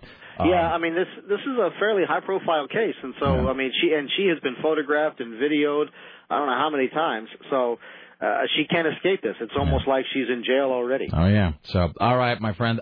Big plans for your Thanksgiving? No, I'm working. All right. Well, see, there you go. See, and sadly, depending on who you are, I am not, actually. So I will... well, good for you, man. We will... Well, see, Jim Roop's happy for us. So, absolutely. I'm happy for anybody who gets a day off. See, now I feel bad because you're just going to be sitting there just reporting the news and just hating everybody. It'll be a light day. I'll probably be done, early in the day. Drunk by 5. 3:30. X. Good for you. All right, there you go. All right, my friend, as always, best to you and your family. Happy Thanksgiving. We'll talk to you next week. Thank you very much, my friend. There you go. There's Jim Roop, ladies and gentlemen. Wonderful, excellent, fantastic. All right, let's welcome now to the Rick Emerson Show. From GeekInTheCity.com, Aaron Duran. Hello, sir. Hello. How are you? I'm good. We should form like the anti-Fred Phelps family and just stalk that woman wherever she goes. No. With, like, picket stands behind her. Rick Emerson Show does not advocate stalking. Well, by we, I mean you. Somebody else. I mean you and you alone, acting with no encouragement by CBS Radio. I would build an army of justice robots. Rick Emerson is telling you right now, don't stalk anybody.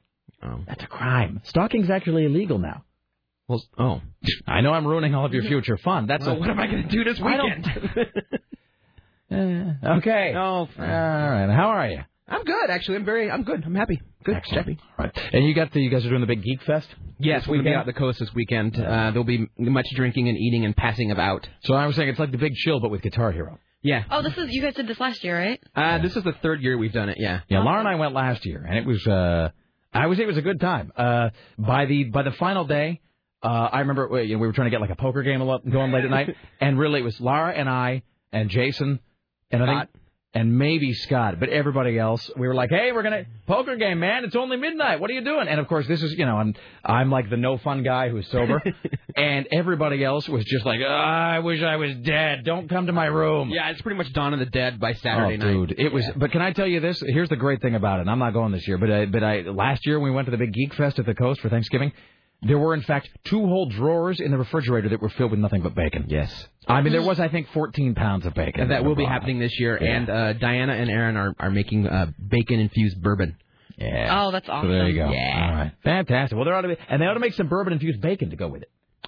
Like a yin-yang kind of thing. Hey, if you want, I'll send some bacon salt with you. I've got the bacon salt. I actually want the bacon mayonnaise because what's going to taste better? I got that, too. Than a turkey sandwich with bacon mayonnaise. I got some baconaise, and I've also got bacon gumballs. Like just in case you want some. Oh, we never made Richie eat a bacon gumball. Oh, we got 45 minutes, Sarah. We sure do. All right, here's what we're going to get done. We're going to play this Tony Bennett interview. Then we'll take a break. We'll come back. Or depending on, we could also talk about your tattoos on the other side of this. So it's like 6 minutes. Yeah. So we'll play the Tony Bennett thing. More from Tim Riley coming up. But then you are going to... When is your mom coming to town? Tomorrow. Okay, so she doesn't know about the tattoo. She's not in listening range right now. No. Okay, so we got to figure out how you break the news to your mom that you and your sister got matching tattoos on the insides of your wrists. Mm-hmm. All right, okay. So everybody be thinking about that. All right. In the meantime, so we pre-taped this. I'm not going to pretend that it's live. But earlier today... It was pretty great, too, because I was doing my Outlook Portland thing, and then I was, bolting back to town. I'm like, must get to Portland, must interview Tony Bennett. So Susan Reynolds took this up for us. This is Tony Bennett on the Rick Emerson radio. For the next time you hear will be me interviewing Tony Bennett this morning. So there's like 6 minutes. So back on the other side of this. Here's a phrase we don't get to use nearly enough on the show, and that phrase is... And now a living legend. It is a real honor to welcome to the Rick Emerson Show a singer, actor, a cultural icon, the one and only Tony Bennett. Mr. Bennett, hello. How are you, sir? Thank you very much, Rick. It is a real thrill and an honor to have you on with us today. We should say first and foremost, it is amazing and wonderful and inspiring that you're still out there doing what you do. In fact, you've got a new record that has just come out. It's called A Swingin' Christmas, featuring the Count Basie Big Band. And if you can't tell me a little bit about this new record that's out. Well, it was my son's idea. My son manages me, and it's kind of a family affair because I've also introduced my daughter Antonia, who does. It's the first time we've ever recorded together in a duet. And I've got My Love to Keep Me Warm, and then and my other son in the Bennett recording studios in Englewood, New Jersey. So it's a family affair. We put together an album that the premise of it is that if anybody's having a holiday party, they can put this album on with a bunch of swinging Christmas songs, holiday songs, and help the party go along with a nice beat right through the whole session, that the family and friends could get together and hear some real happy music going on for the holidays. And your voice and obviously your name, you yourself are such a presence. As a boy, you're born in Queens, you're growing up. What was, as a boy, the most you hoped for? What was your idea of success when you were just growing up? Well, it was funny. I felt I had a job as a singing waiter because I didn't like any other kind of work. I just loved to sing, and so it just felt beautiful to me. And I said, well, I'd like to be successful someday, but if I'm not, I'm going to do this kind of work for the rest of my life. As long as I got paid singing, I'd stay a singing waiter. As long as if it felt out that way, I would have been completely content just being a singer for the rest of my life. What was the first song or artist that really inspired you? Where you heard a song or a performer and you said, that is what I want to do. That's for me. It was a song called St. James Infirmary Blues. And I heard it when I was in the Second World War as a soldier in France and Germany. And I loved it so much, I just said, I want to learn how to sing that one. And the first song I ever learned was the St. James Infirmary Blues. We're talking to Tony Bennett, and obviously you've made such a name for yourself, not only as a performer, as a solo performer, but doing duets, and you've really raised duets to an art form. The album Duets, an American classic, and it was the biggest selling album in a long and storied career. Is there somebody that you have not had the chance to duet with, or you didn't, that you wanted to, a dream duet, somebody from any era, a dream duet you haven't been able to do? Well, I just regrettably, my favorite artist who taught us all how to perform properly was Louis Armstrong. And I wish I had made an album or even one recording with Louis Armstrong, because he was the greatest. When you talk about putting on the new record, Swingin' Christmas featuring the Count Basie Big Band, you talk about putting that on and setting the holiday mood and getting everybody, just getting the right vibe for a gathering. I have to ask, you've made so much music that is so beautiful and so romantic. I would be doing a disservice to my listeners if I didn't ask, what does Tony Bennett listen to when he wants to set a romantic mood? I can't even imagine what you yourself pick to listen to. Well, my favorites, they were 10 years my elder when I was a young boy, and that was Frank Sinatra and Nat King Cole, Ella Fitzgerald, and also the big bands, from Tommy Dorsey and Count Basie and Duke Ellington and Woody Herman, Stan Kenton. That was the era that I came out of, and I loved that music. And just like a lot of the folks you mentioned, you've not slowed down. You show no indications of doing so. Is it safe to say that this is something you're going to do until the absolute end? That you are going to do this until your final moments? I can only go by the fact that no matter where I play in the world for the last 40 years, I've been sold out everywhere in Asia, in Europe, in Canada, Australia, the United States mostly. But wherever I play, the audiences are sold out before I even get there, and that enthusiasm turns me on. So that if somebody says, "Why don't you retire?" and I say, "No way," I said, if I can entertain, make people feel that good, and then they make me feel good because I'm making them feel good, I don't want to retire at all. And I do have to say, on behalf of not just men, but primarily men, that there is a real style to what you do, a real panache, they would say. And I have to say, a lot of guys and men have grown up looking at folks such as yourself, such as Frank Sinatra, as really, in a way, an example of how to carry oneself. As Frank said, the way you wear your hat. And, you really are a standard bearer still of style. Well, thank you very much. As we get ready to wrap this up, we're talking to Tony Bennett again. The new album, A Swingin' Christmas, featuring the Count Basie Big Band. Tony, what's your favorite Christmas song? Have Yourself a Merry Little Christmas by Hugh Martin. He wrote The Boy Next Door and the Charlie song for Judy Garland years ago. And he's a great friend. He lives in San Diego, and I just love him. He's such a magnificent guy. And he wrote that beautiful song.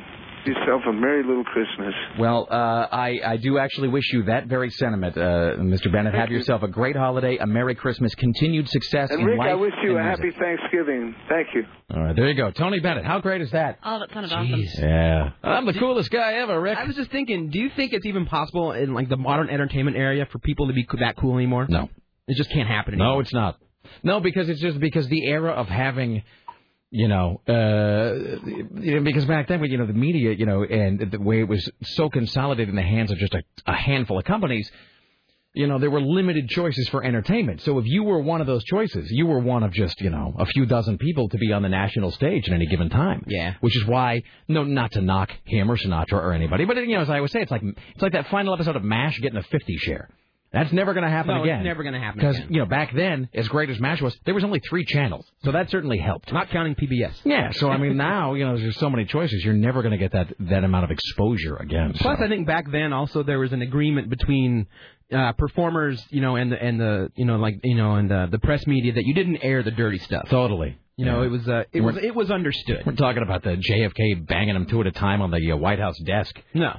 Allegedly. He did it. All right. So, all right, we're here with Aaron Durang, GeekInTheCity.com. And, all right, so we were talking about this early on, and I guess this is now the time to call. So, for those, as they used to say in the Phantom, for those who came in late, so Heather has 2 mommies, and Sarah has 2 tattoos.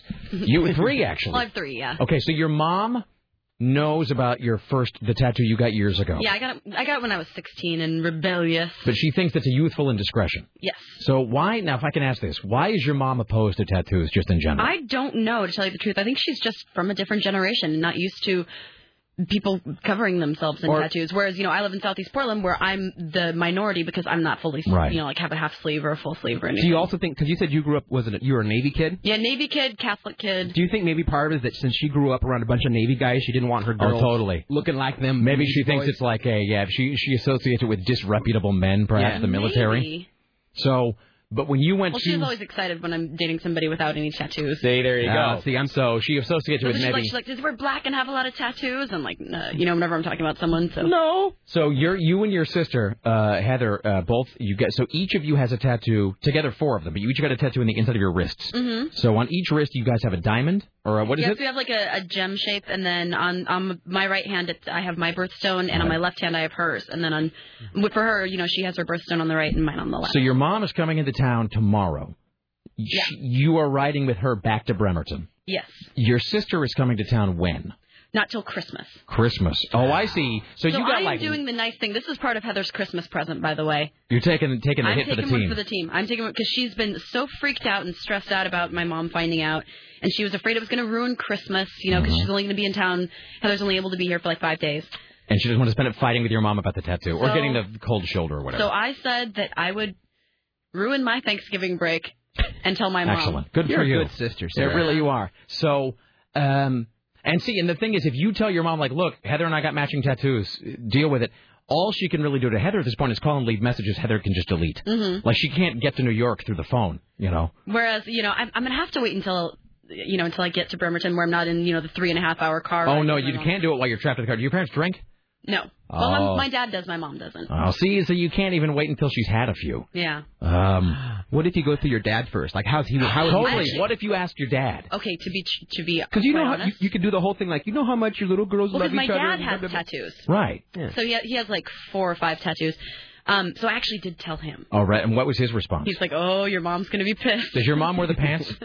Yeah, well, she's always been the more commanding one. She's always been like the Punisher. Oh, I see. So the fact that your dad... Sorry, I'm now picturing... She's the bad cop. So the fact that your dad knows doesn't get you anywhere, really. No, it doesn't get me anywhere, but I just wanted to prepare him. I'm like, just let you know, this is what's going to be happening at Thanksgiving. Do you and your dad have a lot of those discussions like, well, you know how mom is, you know how your mother is? Well, he said, how your mother, she's like, how your mother's going to react. She's going to be upset, but she'll get over it. But, you have to prepare for the fact she's going to be upset, which kind of, freaks me out a little bit more. All right. Well, I suggested bluffing and saying like, and I'm pregnant. No, just really, it's just tattoos or whatever. I don't know. See, normally I'm right with you. I go for the kind of wacky shenanigans, the bluff there.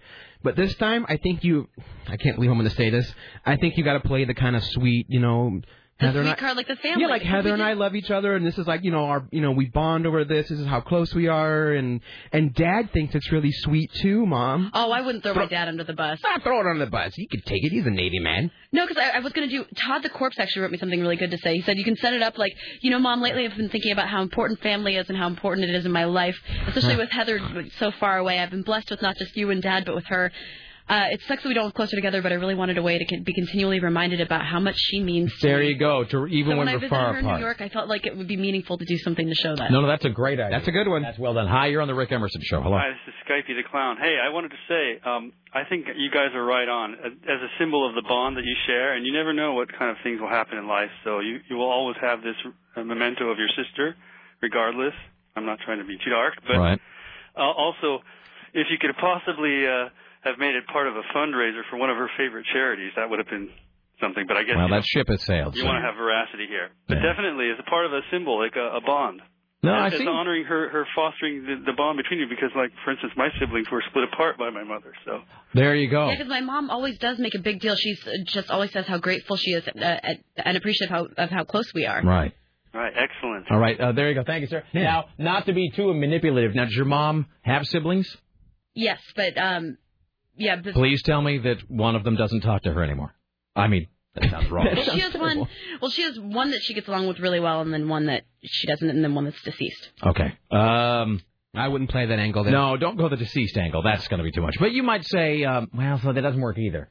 I was trying to think if maybe there had been, I don't know what I was hoping that there had been some sort of, I was thinking maybe some sort of sibling issue that was serious enough that you could use it as a reference, but not serious enough that it seems sort of morbid. Where you could be like, well, I know that you wish, like, well, how about this? Like if maybe, this doesn't work obviously, but like if your mom had been split up from one of her sisters early on, but then they'd reunited later in life, so it was all fine? My mom was the only girl. She had 3 brothers. Right. See, because then you could go, I know how for many years you didn't see your sister, and now it's okay, but you didn't see her for many years, and you felt very separated from her, and this is so Heather and I never feel separated. See, but it doesn't sound like you can really play that card. She can still kind of do that. Like, every time I look down, I could never stay mad at Heather, because every time I look down, like, she's right there. All right. Can you play the card of the sibling she doesn't get along with, or is that... Probably not. Because she gets along with all of them okay. All right. Just go the Fellowship of the Ring angle. Hi, you're on the Rick Emerson Show. Hello. Hi, Sarah. Don't go with some cheeseball. I love my sister so much. Just explain to your mom that I'm an adult with no kids, out of wedlock. I'm not. But that's just going to remind your mom you don't want kids, right? That's going to be a tattooed spinster, Mom. Yeah, no. See, that's all. That's just going to remind her mom that Sarah is another bad Catholic. Catholic. But he does have a good point where I'm not. I'm 28 and I'm not having the babies out of wedlock. She's not addicted to drugs. You're working the job you always wanted to work. Your life's going pretty well, except for the fact you have some. Now, will that cut ice with your mom if you say, look, here's all the things I'm not doing wrong? That might work. See, I don't know. Yeah, sometimes some moms that works with. You can say, look, I'm not knocked up, I'm not strung out, I'm employed.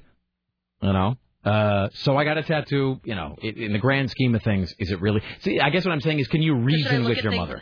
I'll try, but she's very emotional. See, the thing is, like, the reasoning then might not work. That the logics that you're suggesting might not work. It works for some parents. See, I know where that guy's coming from, but I tried to use that same excuse when I got caught playing D&D in high school. I was like, look, I'm not getting high. I'm not... That's exactly what I said. It didn't work. You're getting high with Satan. Tattoos aren't geeky, though. Tattoos are cool, so that's... Well, moms typically aren't cool. I'm not trying to deny, but you know what I mean. It's like moms... Coolness doesn't count with mom at all. Like your mom. Even moms know D&D's kind of lame. No, but here's the. All right. Well, thank you. All right. Well, you got to move on. I guess my point though is, your mom doesn't. Look, how about? I think I might have to go like the gentle, like foofy route. Yeah, because saying it's cool doesn't work with your mom. No, she does not care. She always thinks it's weird whenever I come home with a new colored hair. Totally. Because just like your dad wants to think that you'll never date a boy ever, you'll remain pure and chaste forever. Mm-hmm. Moms don't care because moms equate coolness with danger. Moms always think that if you're trying to be cool, it's going to end with you like in the morgue. Moms are trained to equate coolness with risk. So you don't want to play the cool thing. And plus, here's the other reason you can't play the tattoos are cool thing, because your mom will go, well, honey, all you ever have to do to be cool is to be my daughter, because I love you. That's exactly what she is sweet, but it totally doesn't help you. She's like, I love you just the way you are. Yeah, did she know about when you had the Libre, whatever it was? Yeah, she knew that. How did that go over? Piercing? Yeah, she hates piercing. Like I had my nose pierced in high school, and I came home with we went to Seattle and went up on Capitol Hill to Broadway, and a couple of my friends got tattooed that day, and then I got my nose pierced. And that's not even permanent. No, and that was 15, I think. Judging by the way you acted in high school, you could just say, Mom, not in high school anymore. Seriously, I didn't marry my loser boyfriend in high school. She doesn't even like your hair color, and that's very temporary. Mm-hmm. Hi, you're on the Rick Emerson Show. Hello. How good of a memory does your mom have, Sarah? Pretty good memory. Because what I would do is... I told you I was going to get this. I always do this with my mom. I'm kind of passive-aggressive about it, and try and put her in a position to where she's not sure, but she really can't object. So, what I would do if it was me is I would go up there and I would make sure she didn't see him on the trip back up, but then don't bring him out and make him a centerpiece, but just act normal, and she'll obviously see him. And so when she brings it up, you just say, well, I'm sure that you saw that. I know I told you about that. That's right. Make your mom think she's got Alzheimer's, Sarah. And then, way to go, sir. Then that gives you the platform to say, well, I was sure I told you. Don't you remember we had a conversation? Wait, hold on. Let me understand this. So you want Sarah to do something which will either A, make Sarah look like she can't remember whether she says things, or the mom can't remember whether or not she heard things. Well, but the thing of it is her mom's going to know that she never really had the conversation, but it gives Sarah But the it'll force her into platform. lying and thus foster an atmosphere of deceit. That's also sinful. Do you still live with your mom? No, not lying. What I'm saying is then that gives her the platform to launch into her story about That is lying. It's the very... I appreciate any idea that people are offering. Okay, but I'm just saying you can't say it's not a lie, sir. That's the very definition of a lie. It's a thing that's not true. You know what? Just go for broke. Deny it. Where'd you get those tattoos? I don't have any tattoos. What tattoos? No, you just say, oh, sure, we had that covered. Then you just launch into the conversation. Well, I'm sorry, do you love your sister, and that every time you look at him, it reminds you of her and all of that fun stuff, and then it gives you the platform then to really tell her the story. So the lie is just the key that gets you in the door of truth. Well, sure. Yeah. All right. Thank you, sir. The bad part about it is that I have already lied because I went and stayed in Bremerton for 2 days and wore those goddamn wristbands. That I do think, not to sound like the caller, but I think that is different. Because you don't have to say you had them then. She never needs to know that. That doesn't matter. And I love my mom and her not questioning my fashion choices because never once did she ask why I was wearing red, white, and blue wristbands even with my pajamas on. Well, that's the good thing about you is like it doesn't matter, right? She's so used to you dressing in whatever, your own kind of unique style. Hi, you're on the Rick Emerson Show. Hello. Hey, Sarah, I have an idea for you. Yes. Go out and get a bunch of, really, crazy fake tattoos and put them all around that one. And then when she says, hey, what's that? You always just fake, and you just peel off one of the fake ones. But eventually won't the mom note that the one is still there? Yeah, but with how hideous, all the Celtic armbands and stuff like that would be, that one would... Ooh, get a lot of fake tattoos like a flaming stove. Okay, that is actually a genius idea, and I think I might go along with that along with something else. So I'll cover my arms in fake tattoos. But really bad, gaudy ones. Really bad, horrible ones. Yeah, the flaming skulls and the snakes. And you gotta have one I Heart Mom. Live to Kill. Yeah. And then... I'm going to try and make a joke. That's pretty funny. And then you say, actually, they're all fake. Well, except for these two. Which I got because of... I love my sister. Yeah, so seriously, much. because of sibling love. There you go. All right, and there's something there. All right, thank you. And if that doesn't work, you can always just wave your hand in front of her and say, "You don't notice any tattoos." These aren't the risks you're looking at. Hi, you're on the Rick Emerson Show. Hey, Rick, how's it going? What's up? Hey, I don't know if somebody brought this up to Sarah, but I just started listening at the end of the Tony Bennett interview, which was great, by the way. Thank you. But reason some old people have a disconnect with tattoos, and they might not admit it. My dad, he was like a cokehead. He was a rocker. He doesn't go to church, any of these things, but... in the tattoos, he wouldn't always admit it. One time when I got a certain tattoo, kind of really put him over the edge, he finally came out of him. But basically, a lot of the old-timers believe that piercing and tattoos is a sin against God because the Bible says that you're not supposed to defile your body. I will say this, it's actually. Sacred. I'll say this. We were talking about this during the break. I have a friend of mine. I won't use his name, but I have a friend of mine who, he doesn't really practice anymore, obviously, but he was, raised in a very strict Jewish household. And not only in the Jewish faith are you not supposed to get tattoos, but if you get a tattoo, when you die, you cannot be buried in a Jewish cemetery. Yeah. You cannot be buried. And so I've heard that. Every time he goes to see his mom, he has to hide. And it's massive, man. It's giant. He has to hide the whole thing somehow. He wears long johns. And he lives in fear that this is kind of perversely funny, actually. He lives real carefully, doesn't drink, doesn't smoke, doesn't cross train tracks, because he lives in fear that he will die before his parents and that they will go to bury him and be like, and Rabbi, we need him to... oh, my God! Oh, no. And then they'll see that he has a tattoo and can't be buried with the family. Because my parents are kind of religious, so that could be a thing for my mom. You're not going to get past that. I know somebody, and again, I'm not going to say names. This person's parent is also Jewish. Right. And they have a massive tattoo on their back, I guess. Yeah. And in their will, they have it written that upon death, once they're declared dead, that the coroner or somebody is to remove that chunk of skin so they can be buried in a Jewish cemetery. Yeah. Oh. All right. Hey, Sarah. Yes. Hey, one more thing there, though. Basically, I'm covered in tattoos, and no matter how many I got, it was the same thing with my dad. Sounds a lot like your mom, but basically strength and numbers, like the fact your sister did it. Once my little sister started getting tattoos, and it was becoming hip all over for people to have tattoos, it's really strength and numbers. Just use that. That's the only tip I got. But, Thank you. Thanks. All right, good luck. How about this? Okay, one more, and then we got to take a break. How about this? How about you not only give and I would rehearse the speech about family togetherness. I'm actually going to print it off. Totally. Bonding, being able to look down, even if, because Heather obviously is, a very successful career like yourself.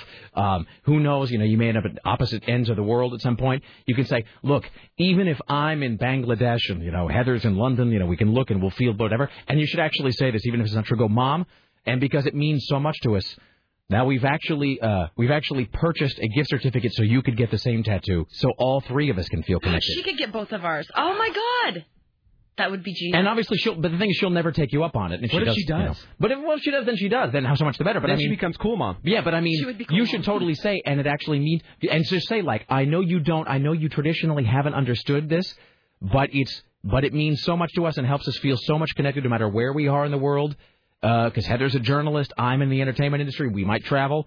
It actually means so much to us that we've actually we have the design, and we actually we've actually put our money together, and we would love for you to get the same tattoo at somewhere. That would be kind of cool. Because then it's a sweet Christmas gesture. is right around the corner. Then it's a sweet gesture. So that's my suggestion. Okay. All right, we'll take a break. Back after this, a few more headlines from Tim Riley, Aaron Duran, and so forth and whatnot. Let me see if I can get this to. We'll play this into break. See if I can get this to. All right. Back after this. Here's Tony Bennett on the Rick Emerson radio program. We return after this. Don't go anywhere.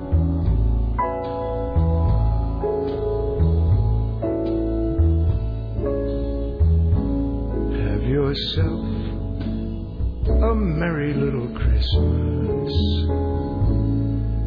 Let your heart be light. From now on, our troubles will be out of sight.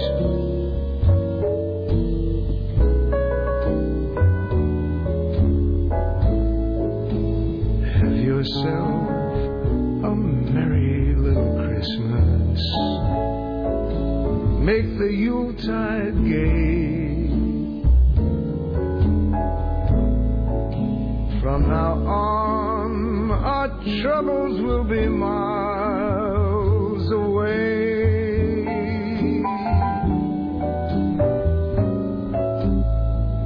Here we are, as in olden days, happy golden days of yore. Faithful friends. And now, from the Ministry of Truth, this is Tim Riley. So the phone lines have been clogged at the unemployment offices. It's because people don't know that they can file online. You don't have to go anywhere. Call anybody. Just go online. And it's got one of those weird government addresses, so Google it.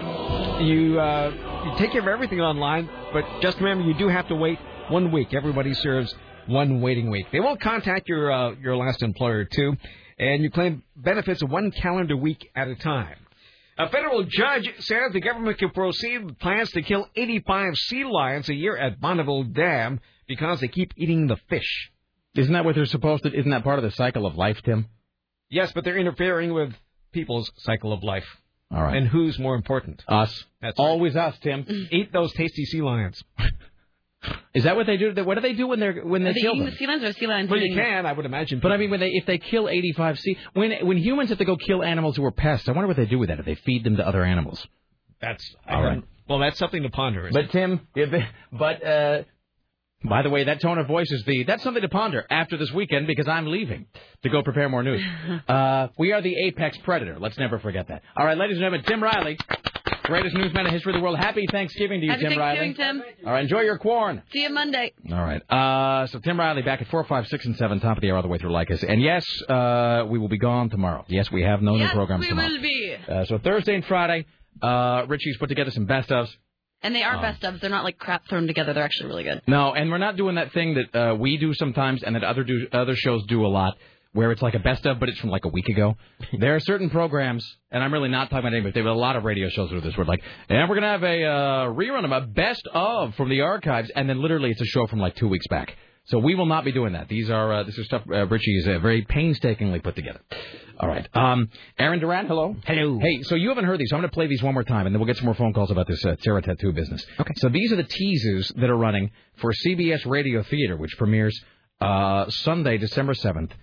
6 p.m. 6 p.m. Written by yourself, directed by Jason Crump. Yes. So here's the first one. When there is no more room in hell, the dead will walk through Portland.